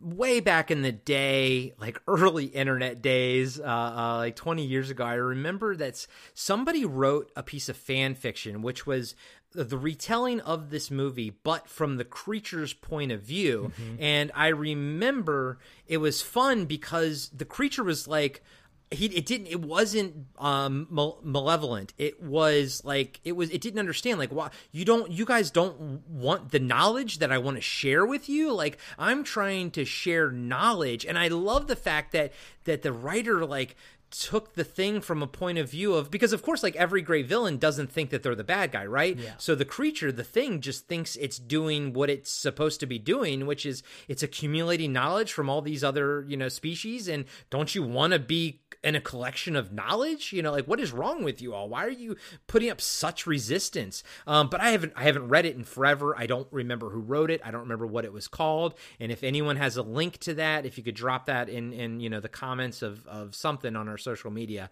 I would love to kind of revisit that. But another call to action, guys. Let us know your theories. Let us know what you thought of our theories. Let us know if you thought we were right, if we thought we were wrong on it. I think one of my favorite things about this movie is all just the speculation and the theory. So I'm hoping that this movie kind of causes or facilitates, some more interaction online with us, because I think everyone's got their own theories about stuff. And I want you all to tell me who you think the dog got, in that first sort of scene, where you only see the shadow of the head and everything. I want you all to tell us who you think when Norris, got and everything. I want to hear what you guys think about that kind of stuff. Yeah, and go to outpost31.com if you want more info. It's pretty exhaustive. I love the fact too that the movie came out on my birthday in 1982. So there you go. But no, that's a very, it's probably the most comprehensive culmination of, and they actually have cool images of the Dark Horse comics on there as well. I'll post a link to that on one of our, probably on the Facebook or the Reddit or whatever. I'll definitely post a link to that when this goes live. Cool. If you guys don't see one, let me know. Or Zach, if you don't see me do it, just give me a little nudge reminder. You got it. I like that kind of stuff. Anything we talk about on these podcasts, I like to, I kind of like to do the Reddit as the supplemental material essentially. So I'll try to find any sort of behind the scenes stuff and post it on there. I just realized there was a Fangoria convention when they premiered the PlayStation 2 video game, and then gave out free patches for everybody, Outpost 31 patches. And they were talking about the game makers were so excited to have a faithful sequel to the movie. And for its time, it was kind of, it was pretty decent. Yeah, it's cool. I mean, it was, look into it. It was a really cool concept. Like, you played like members of a team that like stumble across the base, whatever. But like your team members could get infected and sort of different outcomes could happen and you wouldn't know they were infected. And it tried to do things that the technology couldn't be capable of doing. And I really wish that they would just redo it. Like, not just take the old game and put a new skin on it, but just take the concept and just rebuild that game from the ground up, because it was so cool, man. And it came with a DVD copy of the movie, so I bought it right away, and that was my copy of the movie was what came on the PS2 disc, which was the thing. I forgot about that. Yeah, and I have the latest of many Shout Factory releases of this film, and there's the theatrical cut, or the TV cut is on it as well, which has a little bit more exposition on the characters.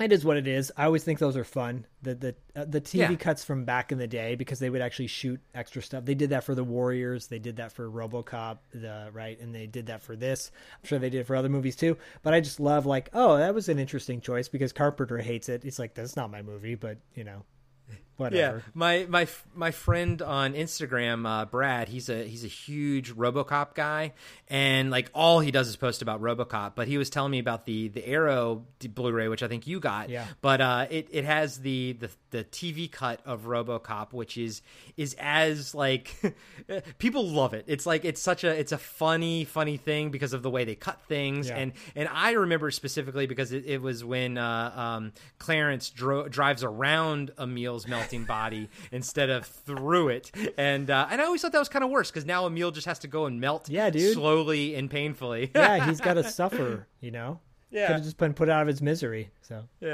I love this movie. I think that's there we go. The Thing, man. It's a great movie, and I think everyone should, if you've not seen it, check it out. It's fantastic. Great choice. Thanks, man. And like I said, this was my Christmas movie, so hey, happy holidays to everybody. We go from getting balls shut off in Invasion USA to having heads separate from their bodies and ripped up and underwear. Walk away. Yeah. Fantastic. Love it. So it's what the holidays are for, guys. Zach, my man, this is our longest episode. I knew it would be because this movie was very in-depth to track. It went by so fast. So I know you got to get... It did, but I know you got to get going. So, buddy, where can we find you out there in the internet universe and the podcast universe, too? You can find me on Instagram at Zach Schaeffer, ZAKSHAFFER. And I'm also on Twitter at Zach Schaeffer VO. And also find me on my other podcast that I co-host, $2 Late Fee, TWO. And we have a lot of fun on there. It's a retro cast, and we'll be on an upcoming episode at some point. The co-host Dustin Rubin will be on a podcast watch list very soon down the road. Yeah, you guys recorded an episode of your watch list, which I did with Tess. So we're gonna try to, I think, release that in January or something. But yeah, if you guys have not checked out $2 Late Fee, and I mean, not just because Zach's my best friend, but because it's a good fucking podcast. You guys definitely need to check it out. If you like this, you'll like that, because it's like just the different side of a coin. They do movies that are a bit more upbeat, while we do movies that are a bit darker and a little bit more twisted. So if you like Podcasting After Dark, definitely check out $2 Late Fee. And if you follow Podcasting After Dark on Instagram, you'll see us posting, do some cross-posting and stuff like that. So really, really appreciate that. You can find me on Instagram at Corey Nation. That's where I'm most active. In general, we're most active on Podcasting After Dark's Instagram too. That's where we have, I think, the most fun. I gotta say, the Instagram horror community is a lot of fun and very strong. I really enjoy all the interaction that we have from you guys on our Instagram account. It makes logging in so much fun. You can also find me on a few, shows on the BFOP network. Cartwright, a Seinfeld podcast, talking about Seinfeld every week. You can hear me occasionally on the Blast from Our Past podcast. You can hear me on Ongoing Comic Book Discussion Podcast, which is a weekly comic book podcast with my friend Tess every week. And I got to get on the Friday 5 podcast, but they are also in our network, and you guys should check them out. And you guys want to check out all the Podcast After Dark stuff, like our Instagram, our Patreon, guys. We hope that you're enjoying our Patreon. We have exclusive interviews up there and everything. I know we plug it all the time, but if you want to go check out our Patreon page, we have a lot of content there, a lot more content than that's on the free feed. And by the time you're hearing this, you will have already heard the Diane Franklin interview that we released for free on the free feed. That's a part of our Interviews After Dark series, which is a Patreon exclusive series. But we released that episode because she's awesome, and it's just a great example of what you can find behind the paywall. So if you guys like what we're doing, all proceeds go towards making the show better, and we're hoping to become mobile next year and kind of start going to conventions and stuff and having more of a presence outside of just the internet and airwaves. So any Patreon donation is going to go towards all of that stuff, basically. Good talk. No, I mean, I don't know what else to say.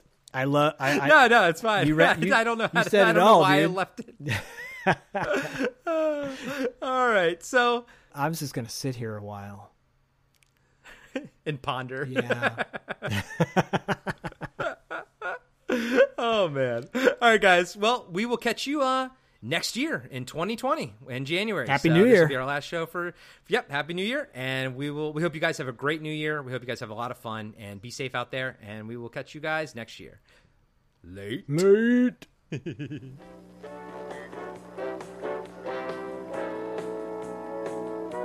Join the Podcasting After Dark Patreon community to unlock exclusive monthly content like cast interviews and a fan feedback show.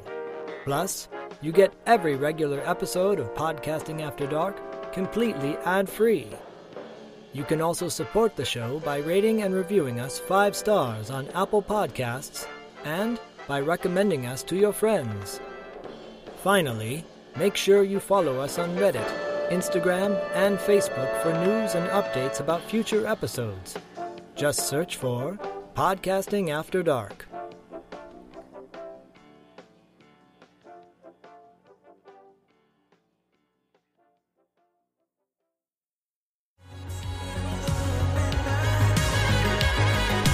Hey, this is Brent. And I'm Eric. And we are part of the Friday 5 podcast. Yes, sir. We cover everything from the 80s to today. We absolutely do. You can find us every other Friday on any of your favorite podcasting platforms. Like iTunes? Like Stitcher. Oh, man. Maybe a little Spotify. Hey, and also check us out on Instagram. Absolutely. So come hang out. I think you'll have a lot of fun, and we will see you there. Yeah, bring your Proton Pack and your Ecto Cooler. And maybe some McNugget Buddies.